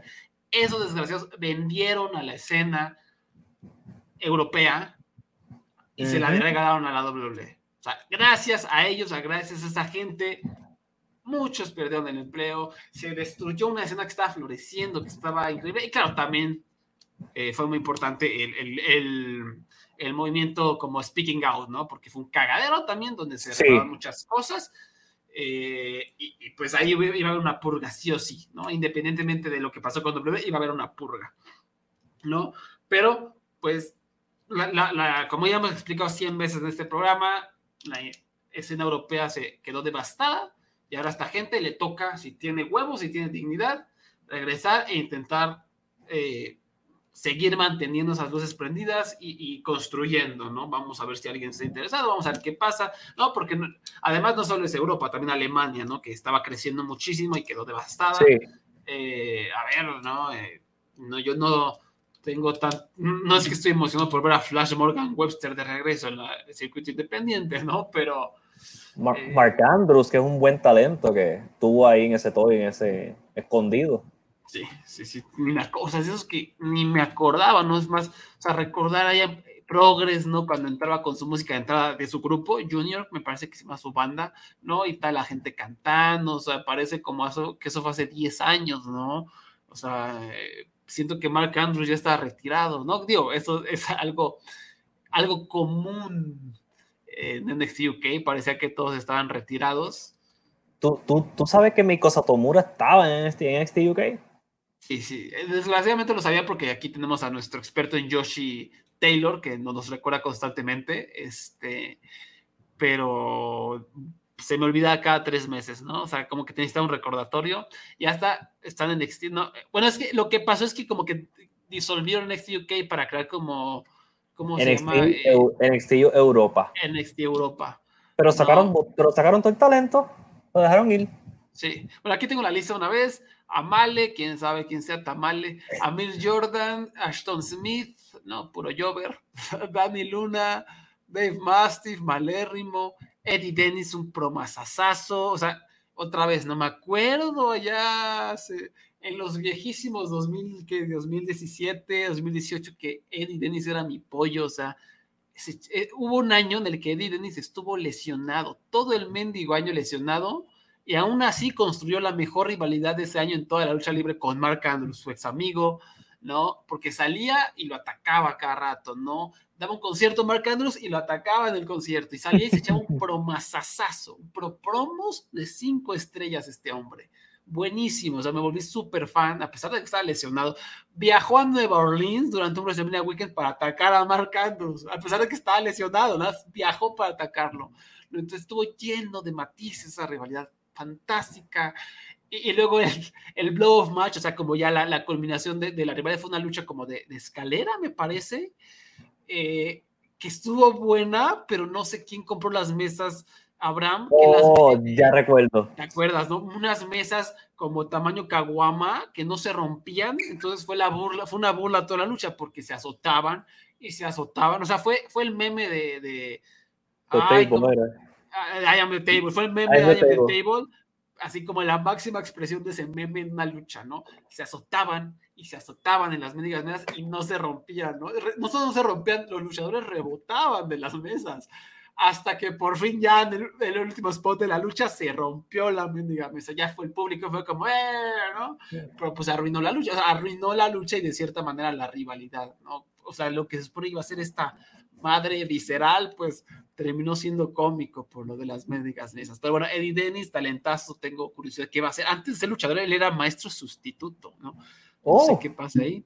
Emilia Mackenzie, no tengo idea quién sea. Flash Morgan Webster, que a mí siempre me ha gustado, no es un super luchador, pero es carismático, me gusta como esta onda, como, no sé, de los Beatles, ¿no? Como fan de Blur. Jack Stars, Kenny Williams, Mark Andrews, que ya lo mencionamos, Nina Samuels, Primate, Sam Gradwell, Saxon Huxley, Shah Samuels, Sid Scala, mira, Sid Scala, T-Bone, puro Jover, la verdad. Teoman, ¿quién es Teoman? Teoman. Teoman se llama este luchador, qué pedo. Pues, Teomás, ¿no? Su nombre es estrella. Teoman, a ver si tiene. Es un luchador alemán de origen turco. Pues es Loki Kid. Es Loki. ¿Qué nombre tan feo le pusieron? O sea, Loki Kid, que también era de WXW, era de los que estaba como levantándose y se aprovechó del primer éxodo. El Loki Kid fue de los que se aprovechó del primer éxodo para hacerse de un hombre más sólido en WXW, de hacerse una estrella ahí. Pues en cuanto se hizo una estrella, lo contrató la WWE. Y aquí le pusieron Teoman. Teoman, no mames. Bueno, Trent Seven, que ni me acuerdo, imagínate, Trent Seven no me acordaba. Yo pensé que él se iba a quedar, pero no. Sí. Creo que es de los que sobrevivió a algunas declaraciones feas, no estoy seguro, pero bueno. Wild Boar y Shia Brookside, que es bastante malita. Ahora, pues, los que no escucharon en la lista, que no fueron sacados porque fueron integrados a NXT regular. Tyler Bate está en NXT regular. Entonces, la campeona de mujeres, Kaylee Ray, no, el que es campeón de mujeres en NXT UK, vamos a admitir, nadie sabe quién es. No recuerdo el nombre. No era Meiko, ¿no? Era Meiko, Kaylee Ray o la mujer que se volvió novia de Walter, que era también Ginny en Progress. Ginny, sí. Entonces, lo gracioso es que ahora mismo NXT UK todavía está corriendo, porque está grabado ya, no sé, porque ellos grababan por meses. Entonces, tienen un torneo por el campeonato de NXT UK.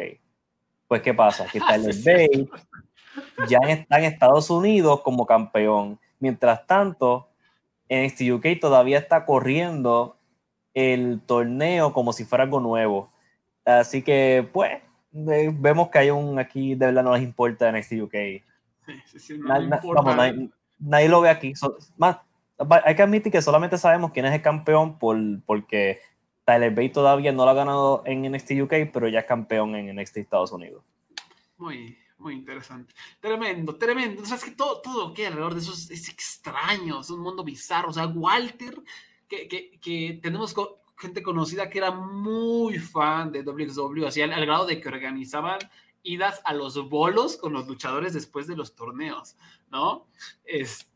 Todo el mundo me decía que Walter, la esposa de Walter es un amor, es increíble, ¿no? Y de repente ves ver en Twitter que Walter ya la dejó y anda con Ginny, ¿no? Y aparte Walter es flaco, ¿no? Sí, se ve bien extraño. Es como que ellos cogieron todo lo especial de Walter y lo eliminaron. Sí. Y luego está lo del gerente general, ¿cómo se llama? Que es una leyenda, Johnny Sins, ¿no? Johnny Sins es una leyenda, pero no es la que estamos hablando ahora. Johnny Saint. ¿Te refieres al luchador Johnny Saint retirado? Que Johnny Saint todavía no le han informado que se rompió de UK, no seguro. Él sigue ahí ya está momificado. Sí, está momificado. Es una situación, yo creo que de estilo Weekend at Bernie's. No googleen Johnny Saint, mi gente, no googleen Johnny Saint. Digo Johnny Saint, no busquen en Google a Johnny Saint, por favor. Pero sí, Johnny Saint es el que estaba en la marioneta de Triple H de William Regal allá. Sí, que para los dos también, él era el gerente general, decía que pero tan malo en el micrófono que se le olvidan las líneas, no sabía qué decir, que lo que hicieron para quitarlo de la televisión era poner, creo que era así escala, ¿no? Pusieron a alguien así como el asistente de Johnny Saints, y ahora él era el promo, él era el William Regal de NXT UK, porque Johnny Saints. Sí, Johnny Saints mismo. También. Era tan malo que tenía que poner otro vato, como hacer la cara. Y el otro decía, sí, me acaba de informar el gerente general Johnny que esta lucha ha quedado pactada, ¿no? Y el Johnny salió a la tele, ¿no? Pero sí, es un cotorreo tremendo lo que ocurrió con esta empresa y cómo vendieron. Jamás se me va a olvidar cuando fui a cubrir WrestleMania, donde se retiró Kurt Angle, ¿no? Contra Baron Corbin. ¿Cómo olvidar esa lucha de retiro legendaria? ¿Tú lo viste en vivo? No, porque me subí, es que primero estaba abajo en ringside y después dije que aburrido, no me acuerdo qué lucha estaba. Creo que fue esta lucha, escuché la música y me subí de una vez a agarrar mis cosas, ¿no? A la sala de prensa, ¿no? Que es una sala horrible donde no ves nada, o sea, todo lo ves en la televisión, porque no alcanzas a ver bien como las entradas. Entonces me acuerdo que ahí tenían a todos los luchadores de NXT y NXT UK, no a todos, pero como unos 30. Los tenían ahí, como viendo, o sea, como que les dijeron, tienen que ir a la sala de prensa a ver WrestleMania. Ahí estaban aburridísimos. Así como que se ve que se querían matar porque pues estaban ahí adentro, sentados, no se veían las entradas, tenían que ver una televisioncita ahí. Y, o sea, yo estaba sentado junto a Shayna Baszler, me acuerdo, estaba Jordan Devlin también a mi izquierda, y tenían todas unas caras de aburrimiento que no podían. Y me acuerdo cuando fui como hacia los baños, ahí pasadas como por el comedor, ¿no? Y estaban los 3 amigos de Progress, los 3 fundadores de Progress, los nefastos que vendieron la escena europea a la WWE, estaban ahí así como ya casi con la corbata fuera, como sudando, porque ya para ese entonces era la 4ª hora de WrestleMania, ¿no? Oh. Estaban como esa escena de Los Simpsons, ¿no? La del Cabo de Miedos, ¿no? Que no entiende señor Thompson, dice Homero, usted es señor Thompson, Homero, ¿no? Que ya están estos cansados, ¿no? Sin las corbatas, ¿no? Con un ventilador, ya todos los cigarros en el piso, así estaban los de Progress, ¿no? Y recuerdo porque me dio como placer, fue como sí. Me alegra que estén me alegra que estén sufriendo estas 4 horas, por lo menos que sufran estas 4 horas que los obligan a estar en esta sala aburrida de prensa, viendo WrestleMania, que aparte fue aburridísimo ese WrestleMania, ¿no? Entonces fue así como, sí, abúrranse en su mesa, abúrranse ahí asquerosos, ¿no? Muy bien. Pero sí, recuerdo todo eso, ¿no? Que los tenían ahí, a la gente en NXT UK, ¿no? Como obligados a ver WrestleMania.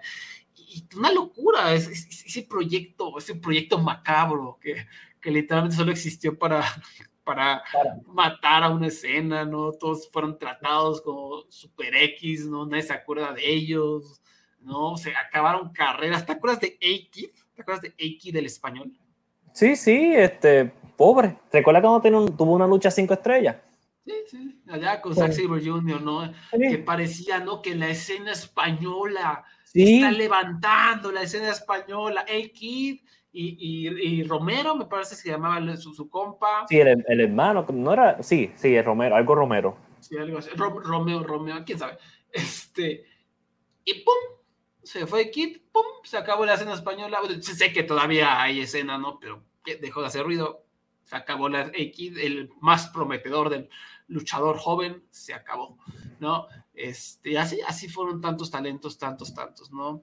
Y ahora, pues, ya por lo menos van a tener algunos un poco más de visibilidad ahí en NXT Europa. No creo que ahí no. En NXT, los que mandaron a NXT son los que van a tener un poco de visibilidad. Que curiosamente, de los que mandaron a NXT UK fueron, ¿cómo se llama? Wolfgang y el otro, Gallus. Ay, Dios mío. Gallus fueron de los sobrevivientes. Aunque tú no lo creas. Gallus. Jamás voy a entender Gallus. Joe Coffey, Mark Coffey, y yo pensé que Wolfgang estaba cancelado, pero aparentemente ya no. Técnicamente está cancelado, o sea, moralmente está cancelado en los que no olvidamos. Sí. Pero pues ahí ya está, con trabajo. Sí, ese es de los que más raro me está que tiene trabajo todavía, porque lo de él es súper serio y hay como que pruebas, creo. También, no sé si se ha contratado Jordan Devlin, también Jordan Devlin. Por ahí sigue y también... Él, wow, ahora que tú lo dices, él no fue de los sacados. Tal vez está ahí todavía. Sí, entonces, híjole, muy, muy feito el asunto, pero bueno, ¿no? En NXT UK, en Merequetengue, pero alguien más se fue de WWE. ¿Quién se fue de WWE, señor Abraham? ¿Se fue alguien hoy? No, se fue hace una semanita, me parece, ¿no? Porque siempre, este hombre que siempre gana, esta vez tuvo su primera perdida. Jeff Jarrett se fue de la WWE. Pero mira, tal vez parece que perdió, Pero sabemos sí. que siempre gana. Sabemos que siempre gana. Ya se reunió con Eric Bischoff, ya se reunió con Roldán. Imagínate esa reunión, o sea, de tan solo ver la foto ya me quiero echar un baño. O sea, de ver la foto que se sacaron me quiero bañar, imagínate. Ay, Dios mío. Es que me asusta qué va a pasar en Triple Manía. Entre Jared y Bischoff allí, no sé. Jeff Jarrett lo acepto, pero Bischoff no. Ya hemos establecido que yo odio a Bischoff en este podcast más de una vez. Sí. Pero, ¿tú sabes quién reemplazó a Jeff Jarrett? Bien. Hay un hombre que se llama del D.O.G. Ryan James. ¿No? Que estuvo mame, se enojó porque Tony Khan no lo quiso contratar, entonces les empezó a echar tierra, ¿no? Sí. O sea, otro vato nefasto, que en la industria y que tiene mucho dinero. Pero bueno, lo que pasa ¿sabes qué ha pasado en Triple Manía? ¿Sabes qué? Bueno, primero dime, ¿qué me quieres decir de Road Dogg? Ok, hablando de Jeff Jarrett, el hombre, Jeff Jarrett lo contratan y lo ponen como jefe de la división de tours, ¿verdad? De eventos en vivo. Un hombre que no tiene historial de eventos en vivo. Pero por lo menos él tuvo TNA en Tennessee y en Orlando. Por lo menos, aunque nunca se movieron, nunca se fueron de tour, pero fue nada. Fue reemplazado por Road Dogg, que tiene literalmente cero experiencia en promoción para correr la división de eventos en vivo. Yo creo que yo puedo tener ese trabajo. Porque yo puedo solicitarlo. No estás leyendo entre líneas, carnal. A ver, ¿cómo se llama? Road Dogg. El trabajo es ir al road. Live tours, vas al road, no al camino. Entonces ahí está. No necesitas experiencia cuando te llamas Road Dogg, ¿no? Ay, yo no había pensado. Sabes que me retiro, sabes que yo no voy a volver a criticar a Road Dogg. Efectivamente. No leíste entre líneas. No leíste entre líneas. Tienes razón. Y una lección de vida a todo que nos escuche. Si tú quieres un trabajo en una empresa, en cualquier empresa del mundo, no hables mal de ella públicamente como hizo Road Dogg de AEW. Porque tú hablar mal de donde tú quieres trabajar, no puede ser que no te consagre muy bien con los dueños de la empresa. No es una buena idea, pero... Por eso es que yo nunca hablo mal de lucha libre online. Efectivamente, cabrones. Bien hecho, o sea, por si un día te quieren contratar para hacer videos de propaganda WWE. No. ¿Quién es el luchador más taquillero de todos los tiempos? Seth Rollins, el taquillero. Aquí tenemos la evidencia. Tiene 1 millón de seguidores en Twitter. Suficiente evidencia. Pero ¿sabes qué va a pasar en Triple Manía con Jeff Jarrett? O sea, después de esta reunión, ¿no? Va a perder su máscara al villano, ¿no? Va a estar solo en el medio del ring, llorando. Va a ser un momento muy emotivo y de repente...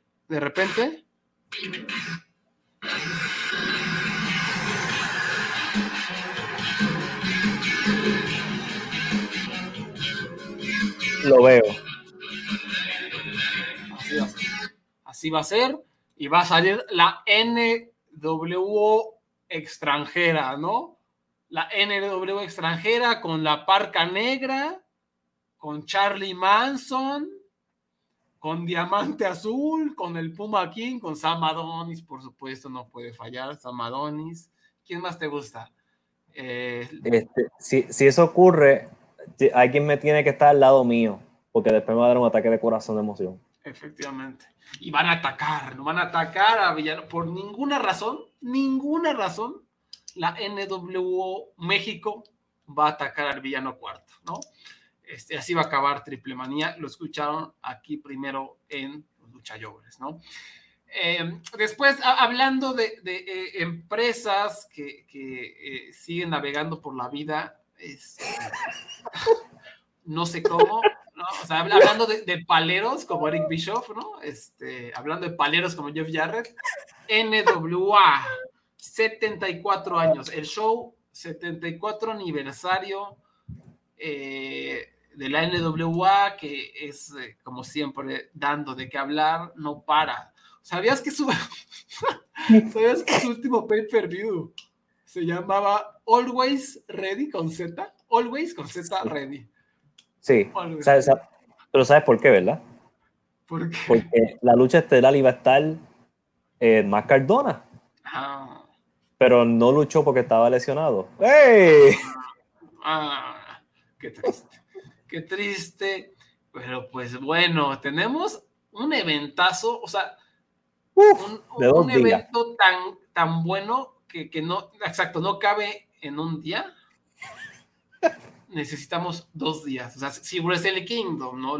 Los paleros de New Japan en su apogeo necesitaban de 2 noches, pues por supuesto que la NWA necesita de 2 noches para celebrar su aniversario, ¿no? Con estos carteles, o sea, 23 luchas nos vamos a echar, 23 luchas de alarido en el aniversario de... Vamos a hablar a detalle de cada una de estas luchas, porque vale la pena.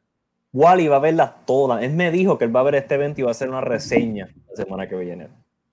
Déjame aclarar que solamente lo va a hacer él. Déjame aclarar que solamente lo va a hacer él. Yo voy a escuchar la reseña de estos 2 shows. Por supuesto que no. Tenemos a The Country Gentlemen, AJ Casana y Anthony Andrews contra Gold Rush. Sí, porque hay muchas H. Con 3 H's. Jordan Clearwater y Marshall Rocket. Con Austin Idol en su esquina. La leyenda Austin Idol. Vámonos riendo. Está cobrando. ¿Qué me dices de los Caballeros Country contra Gold Rush? Yo creo que yo creo que le voy a Gold Rush porque me acuerda a una bibliotecaria que es muy cercana a mi vida. Puede ser. O sea, ¿tú crees que si Triple H y Rush fueran equipos se llamarían Gold Rush? Oye, no había pensado de esa manera. ¿Qué huele? Luke Hawk contra VSK. ¿Por qué esto es gratis? ¿Por qué esto no está en pay-per-view? Mi primo un día conoció a Luke Hawks. Tengo esa anécdota, esa anécdota tan profunda. ¿Pasó algo interesante? No, pues lo conocí a un luchador llamado Luke Hawks. Y pues desde ese entonces me acuerdo de Luke Hawks, ¿no? Ahora todos nos vamos a acordar de eso. Sí. Hace poco, siento que hace poco estuvo envuelto en algo Luke Hawks, pero no recuerdo qué. Ojalá lo pueda recordar, pero no lo recuerdo. No, yo no estoy al día con Luke Hawk. Y VSK, el famosísimo, ¿no? VSK, todos conocemos, todos recordamos en dónde estábamos parados cuando vimos por primera vez luchar a VSK. Después, el Papa, ¿no? De Pope contra Rodney Mack, ¿no? Aunque todo lo creas, no se ha retirado. No, este sí está bien loco, ¿no? Rodney Mack, que estuvo ahí un ratito en la WWE. Con Aaron Stevens. ¿Sabes quién es Aaron Stevens? Aaron Stevens, ese que según yo está retirado, pensé que ya no lo íbamos a ver nunca, pero todavía existe. Se niega. Aaron Sandow. Sí. El ex Sandow está retirado, pero sigue en televisión. Ok. Pues. Y el evento estelar. O sea, siento feo. O sea, ya estoy empezando a sentirme mal. Pero tú pagarías un evento estelar de Camille contra Taya Valkyrie. Híjole, o sea, no sé si Camille ha mejorado. A lo mejor ya es buena. Yo puedo decir que yo he visto aleatoriamente a Camille y ha mejorado. Bueno. Pero está con Taya. Mira, topa. Si me dices que esta lucha es un brawl, o sea, es hardcore, va a estar chida. Porque Taya es buenísima en los brawls. Esa es su especialidad, ¿no? Las luchas con sangre, con sillas, con mesas. Es muy buena. Pero aquí no veo que haya eso, entonces... Híjole, aparte es el evento estelar. ¿Estás seguro que es el evento estelar? Sí, es el evento estelar porque de la noche 2 es Tyrus contra Trevor Murdoch. Un evento estelar en cualquier arena, ¿no? ¿Te acuerdas de los carteles de Evolve? Que el buen Gabe le ponía a todos lucha de alarido, ponía. Lucha en cualquier arena. Evento estelar en cualquier arena, ¿no? Pero no era el evento estelar, era como la tercera lucha y le ponía un evento estelar en cualquier arena, ¿no? Así le ponía. como de subtítulo. Tremendo, tremendo. Pues tenemos a Samantha Starr con Baby Doll, que suena como al nombre de luchadora mexicana. Killing King y Tutti Lin contra Misa Kate, contra Max de Impaler. Ese me suena que estuvo en un WrestleMania Weekend en una de esas luchas paleras. Sí, de seguro. El padre James Mitchell contra Maddie Grenkowski, contra Angelina Love, ya mete al sarcófago, contra Jenna Said, contra Natalia Markova, contra Taryn Terrell. Está luchando todavía Taryn Terrell. Wow. Lo único positivo de toda esta lista de nombres es que Baby Doll todavía está viva, porque Baby Doll era una de la manejadora de los Horsemen allá en los 80. Vámonos riendo, ¿no? Se estaba sacando las de gala el tío Billy. El tío Billy. Pues que ya se vino a México, se echó sus conciertitos, ¿no? Pusieron mal el nombre, por cierto, los Smashing Pumpkins, pusieron Smashing Pumpkins, algo así afuera del teatro. El Metropolitan me parece que fue. Entonces ya financió, ya podemos contratar a Baby Doll, ¿no? Y sacar a Taryn Terrell del retiro. Yo era muy fan de Taryn Terrell. Yo era muy fan de Taryn Terrell. Creo que hizo un gran trabajo en Impact. Cuando era esto de Dollhouse, era muy buena, muy buena, ¿no? Y bueno, también pues la veía porque es Taryn Terrell, ¿no? Homicide defiende el campeonato junior pesado de la NWA contra Kerry Morton. Sí, aquí hay como 100 campeonatos, eso sí. ¿Será Kerry Morton el hijo de Morton? ¿Sí? ¿De Ricky Morton? Sí, del hijo de Ricky Morton. Ok, no, está chido. Esto es gala. Esto está interesante. Jax Zane, vámonos riendo, con Chris Silvio o sea, el abogado Chris Silvio, contra Sion, ¿no? Y Austin Idol. Contra Sion, ¿no? Sion, así se llama Sion, antes conocido como Egotéstico Fantástico, ¿no? Creo que ese es su nombre, supongo que de Chikara, ¿o qué habrá sido? No, de Combat Zone Wrestling. Bueno, el famosísimo Sion, otra vez, con Austin Idol en su esquina. Y por el campeonato nacional de la AEW. Nacional, muy bien. El Commonwealth Connection, Doc Williams. Que todavía está vivo. O sea, este es un programa de flashbacks. O sea, yo me acuerdo, allá en el lejano 2018 más o menos, que yo vi con mis propios ojos la lucha de retiro de Doug Williams en Wembley, en una Wembley Arena, en Progress Wrestling, contra, creo que fue Trent Seven, pero la neta es que no me acuerdo. Fue una buena, o sea, estuvo bien padre esa corrida porque él dijo que se retiraba cuando perdiera o algo así, ¿no? Que iba a seguir luchando y fue como una storyline chiquito, pero muy bonito, ¿no? Donde Sagilos, Martis, quién sabe no puedo encontrar contra quién se retiró, pero bueno, yo vi que se retiró hace como 4 años, pero aquí veo que no está retirado Doug Williams. Y Harry Smith, que se rehúsa a alejarse de nosotros. Ahí está siempre con sus luchas de 2 estrellas, ¿no? Perpetuamente luchando cacas. Harry Smith, el hijo del Bulldog británico, contra la rebelión Bestia 666, y otro cancelado, Mecawolf 450, por los campeonatos de la NWA en parejas. Después, pero hay que aclarar que son los campeonatos en equipo mundiales, porque hay otros campeonatos de equipo. Dios mío. Sí, después, sí. Otro evento estelar en cualquier arena. Bully Ray contra Mike Knox. Vámonos. Por supuesto, lucha de mesas, ¿no? Esta lucha puede estar ocurriendo en mi patio y yo cierro la ventana. Por supuesto que sí. ¿No? Y como estamos hablando de paleros, pues el rey de los paleros, Bully Ray, con su lucha de paleros, la lucha de mesas, ¿no? Los miserables Faithful, los fieles miserables, Judáis, sal de pal. Esto es como la traducción, sale el compa, hagan de cuenta, sal de pal, sale el compa, ¿no? Y Gags the Gimp. Gags, A-G-Z, o sea, no gags con ese, o sea, no gags de chistoso, como gags de Gimp, con el padre James Mitchell contra cobrando otra vez. cobrando otra vez contra de Il de Goten, la famosa facción, por supuesto, Alex Taylor, Jeremiah Plunkett y Danny Deals con Z. ¿Qué pasa con esta empresa y las Zetas? ¿Por qué tiene que tener una Z, no es una S? Porque es para llamar la atención a ese público joven. Me pregunto si el personaje de Danny Deals es que vende, que tiene una concesionaria de autos usados.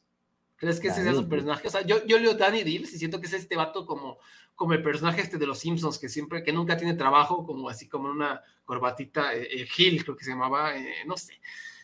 Y siento que es un vato que tiene una concesionaria de autos usados ahí en Tennessee y te vende te hace unos deals tremendos, pero, o sea, te la vende, es bien bocazas, ¿no? O sea, como que es buen vendedor, te baja al cielo y las estrellas, dice que es el mejor coche, ya que lo compras, ¿no? Ya que gastaste tus 500 morlacos, ¿no? Resulta que no sirve el solenoide del coche, ¿no? O sea, Danny Deals se salió con la suya y te hizo firmar algo para que no puedas reclamar. O sea, no lo puedes demandar porque él te hizo firmar algo, ¿no? Danny Deals, ese es Danny Deals, ¿no? Y, ojo, que esta lucha es Beelzebub's Bedlam Match. ¿Tú quieres saber qué es este tipo de lucha? Por favor, quisiera saberlo porque esto se escucha como que van a invocar al diablo. Nunca lo dijeron en televisión. Nunca lo dijeron en televisión. Muy bien. Es sorpresa, esa es sorpresa. ¿Crees que sea una super libre? Una super libre, ¿no? Sí. O sea, una lucha hardcore genérica. False Count Anywhere. Estoy seguro que sí. Okay. Y el Danny Deals va a sangrar. Y después nuestro favorito EC3 contra Matthew Mims. Ya no. Está aquí controlando su narrativa contra Matthew Mims. Controlando su narrativa. Matt Cardona contra sorpresa. Todavía no sabemos, ¿no? No sabemos, sí. Mañana el sábado vamos a saber. Danny Deals. El hijo de Danny Deals, ¿no? Matt Cardona contra el hijo de Danny Deals con Z. Chris Adonis contra Odinson. Que es Adonis, que el que no sepa es de Masterlock. Screen Master, sí. Y Odinson, que es valérrimo. Es el hijo de Odin. Ahora, pero la noche pero es que la noche 2 tiene el evento estelar que estamos todos esperando en este podcast. O sea, si todo esto, si Billy Ray, si Mike Knox, si Beelzebub's Bedlam Match, si Danny Deals con Z, si Tutti Lin, si Killing King, si Joe Casana no lo satisface, la noche 2 lo hará. Porque primero, antes del evento estelar, sí, el pre-show. Vamos con el pre-show, ¿no? Que es Angelina Love contra Terry Terrell. Que está decente, ¿no? O sea, son luchadoras con carrera, ¿no? Digo, Angelina Love, sí. No sé si todavía, la última vez que la vi, pertenecía al club Miserias, pero pues a lo mejor está bien. Entonces, vamos a ver. Vamos a dejar el evento estelar a último, ¿no? Porque es el evento estelar. Sí. Vámonos de abajo para arriba. Nick Aldis contra Flip Gordon. ¿No? ¿Qué onda con Flip Gordon? No me acordaba que existía este hombre. Sí, yo tampoco. Yo no sé, que desapareció. Se dejó de ser amigo de los... Parece que es de Elite y míralo aquí. Pues a lo mejor se puso ahí a predicar las antivacunas, ¿no? Verdad es. Que el mundo es plano. El mundo es plano. El QA, no, el militar. Sí. Este de seguro ya vio Top Gun Maverick 10 veces en el cine, estoy seguro. En el cine. Es una película favorita de todos los tiempos. No streaming, en el cine. En el cine, ¿no? Colby Corino contra Caprice Coleman, ¿no? Esta me gusta. Esta es la única lucha que suena decente en todo esto. Sí. Así que va a durar como 2 minutos, pero va a ser la más decente de todas. O sea, Colby Corino, la última vez que lo vi en Evolve, había mejorado bastante, ¿no? Por supuesto, el hijo de Steve Corino. Le faltaba el look, pero también lo estaba mejorando. Y Caprice Coleman, que obviamente ya está como semi-retirado, es el comentarista de Ring of Honor. A mí me encanta como comentarista y me gustaba mucho como luchador, era muy ágil, era muy vistoso. O sea, no te daba los luchones, pero decías, Caprice Coleman, voy a ver una lucha ágil, ¿no? Una lucha chida. Entonces, esto me agrada. Después, ya hablamos si ya hablamos de cancelados, tenemos que hablar de Tom Latimer, ¿no? Aquí, por supuesto, luchando contra Judáis, el famoso Judáis, ¿no? ¿Y con quién es su esquina? Con el padre James Mitchell, por supuesto. Cobrando bueno hasta este fin de semana. ¿Te acuerdas tú del meme? ¿Cuál? De Tom Latimer, antes conocido como Bram, ¿no? Que cada 2 semanas Impact anunciaba que había acordado una extensión de contrato con Bram, ¿no?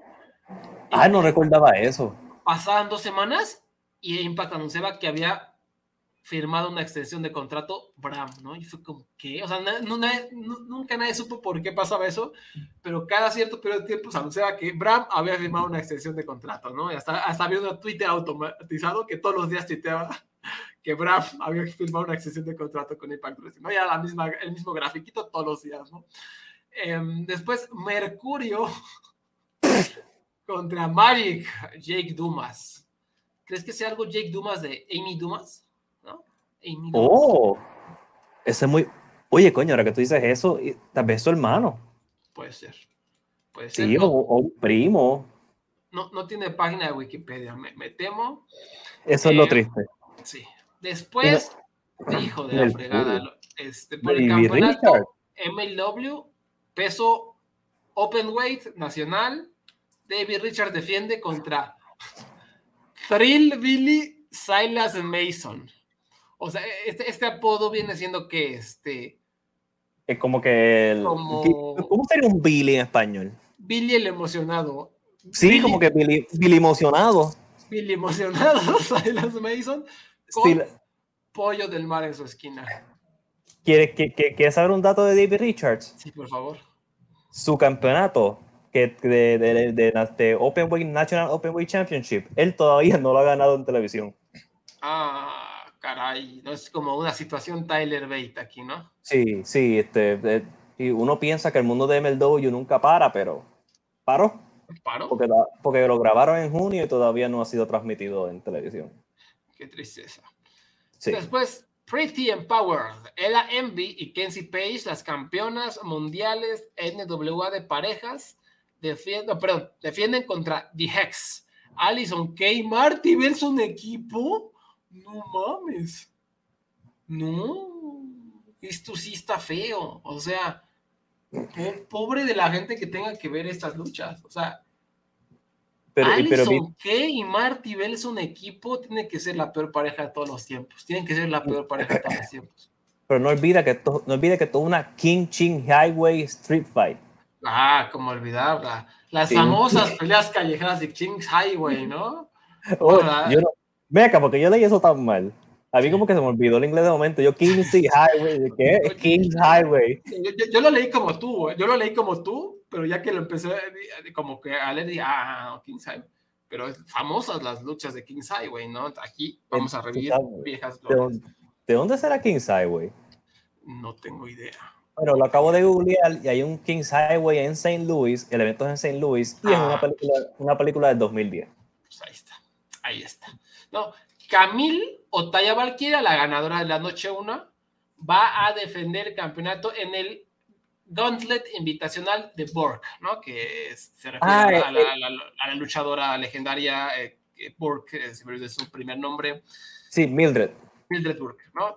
Y esto va a ser por el campeonato femenil de la NWA.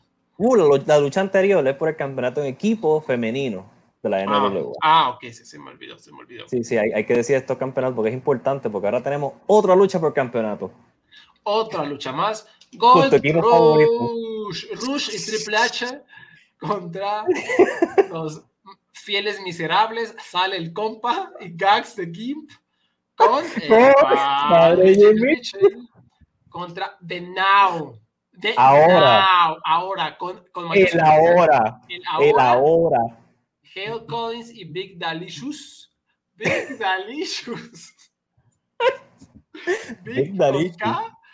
Dalicious, delicioso.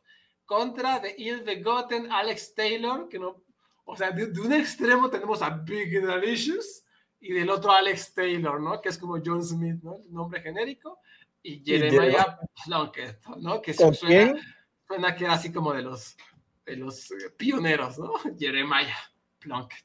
¿Con quién? Con Danny Deals con Z, Danny Negocios con Z, contra Rough and Ready. Preparado. Fuerte y preparado, Devin Graves y Piante, ¿no? Contra los Fixers, ¿no? Que es como los arregla todo, ¿no? Los arregla todo. Sí. Jay Bradley, que no puede faltar en una empresa de Billy, su compa, Jay Bradley, ¿no? Ese es compa de buen Billy. Y Wrecking Ball Legursky. ¿Qué es esto? O sea, ¿cómo se dice Wrecking Ball en español? La bola de derrumbar. Sí, derrumbar edificios. La bola de derrumbe Legursky, ¿no? La bola de derrumbe Legursky contra Hawks Airy, ¿no? Luke Hawks, el compa de mi primo, y PJ Hawks, ¿no? Que hace su primo. PJ Hawks. Es su primo, ¿no? PJ Hawks. ¿Cuántos equipos hay en esta empresa? No lo sé. Todavía no acaba, Abraham, aguanta, vara. Esto no se acaba. The Country Gentlemen, los compas, ¿no? Los caballeros de campo, ¿no? Los caballeros de campo, que suena que son así, como que tienen afuera de su rancho como un letrero de Trump 2026, ¿no? Algo así.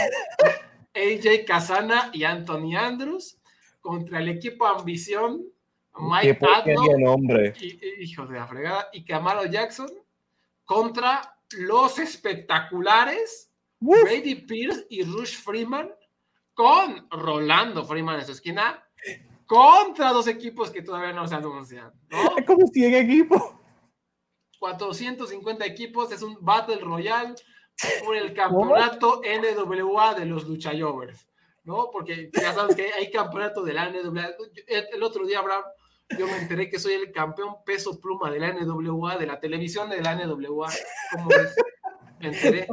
Todo el mundo tiene un equipo, un cabrón campeonato. ¿No?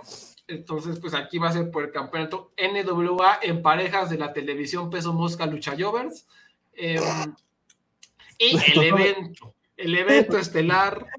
Tú sabes que tú leíste toda esta lista de nombres, ¿verdad? Que hay como 100 nombres. Sí. Y ellos no hicieron el show de mujeres otra vez porque no tenían dinero para contratar a toda esta gente. Mientras tanto, ponen esta lucha. ¿Cuánto le habrán pagado a toda esta gente? ¿Como $50? Sí.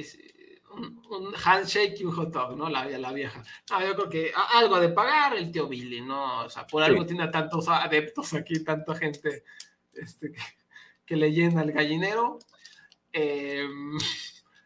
Pero bueno, Trevor Murdoch, el campeón mundial de la NWA, defiende ante Tyrus en el evento estelar. Otro cancelado, o sea, el show de los cancelados. Tyrus, o sea, hay cancelados en el undercard, hay cancelados en los equipos de pareja, hay cancelados en el evento estelar, y aquí tenemos a Tyrus, ¿no?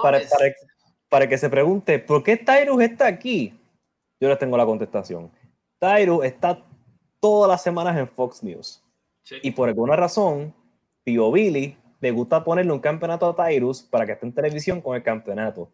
Como si la audiencia de 60 años de Fox News fuera a ver en la NWA. Es que puede ser, o sea, recordemos, Fox News es súper ultraderecha nefasta, ¿no?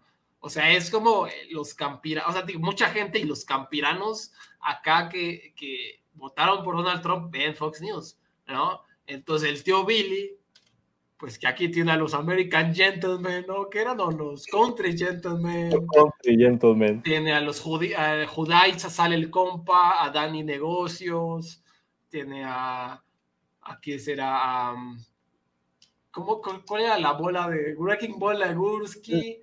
Sale el compa, ya lo mencioné, sale el compa, no te pases de verga, carnal. Sale el compa, está toda la gente. No veas la foto de Judáis en Wikipedia. Hijo de la verdad. No la veas.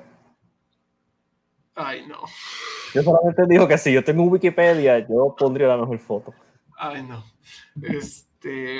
O sea, entonces toda esa gente que ve Fox News para saber cómo es que no existe el calentamiento global y cómo el aborto es del diablo, toda esa gente, pues es de cierta manera el target de la NWA, o sea, como el redneck, ¿no? Hay que decirlo, o sea, está feo, pero es el target de la NWA viejita, o sea, del territorio, ¿no? La época de territorio, y ahora está NWA con todos estos nombres raros, con algunos gentes ahí, el Billy Idol, iba a decir Billy Idol, imagínate, Austin Idol, ahí el Austin Idol de seco, ¿no? A lo mejor hay algún viejito racista lo recuerda y dice, mira, voy a ver la NWA. Entonces, es una estrategia, ¿no? O sea, el tío Billy sabe lo que está haciendo, ¿no? Por algo está en la boca de todos la NWA, ¿no?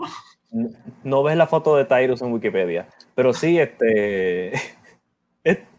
es un show que yo puedo apostar que yo no voy a ver, pero depende cuánto me paguen, porque son...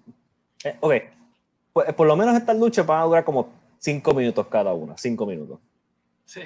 Es lo positivo de la NWA, porque Bully Ray y Mike Knox no van a estar más de 10 minutos en el ring. Definitivamente. Yo creo que esta es la primera vez que cubrimos la NWA y ya sabemos por qué. Ya sabemos por qué, y entonces pues ahí está, ¿no? Para los que quieran ver este banquete luchístico, es el día 27, ya mañana, 27 y 28 de agosto, desde San Luis, Missouri, la National Wrestling Alliance, que supongo Fight TV lo transmite, ¿no? Yo me imagino. Sí, está en $40 ver los dos shows. Una ganga. Va que si viven en St. Louis o si quieren viajar ahora, ¿verdad? Todavía deben haber vuelos. El evento no se ha vendido, aunque ustedes no lo crean. No se ha vendido. No se ha vendido. Todavía hay muchas taquillas. ¿No?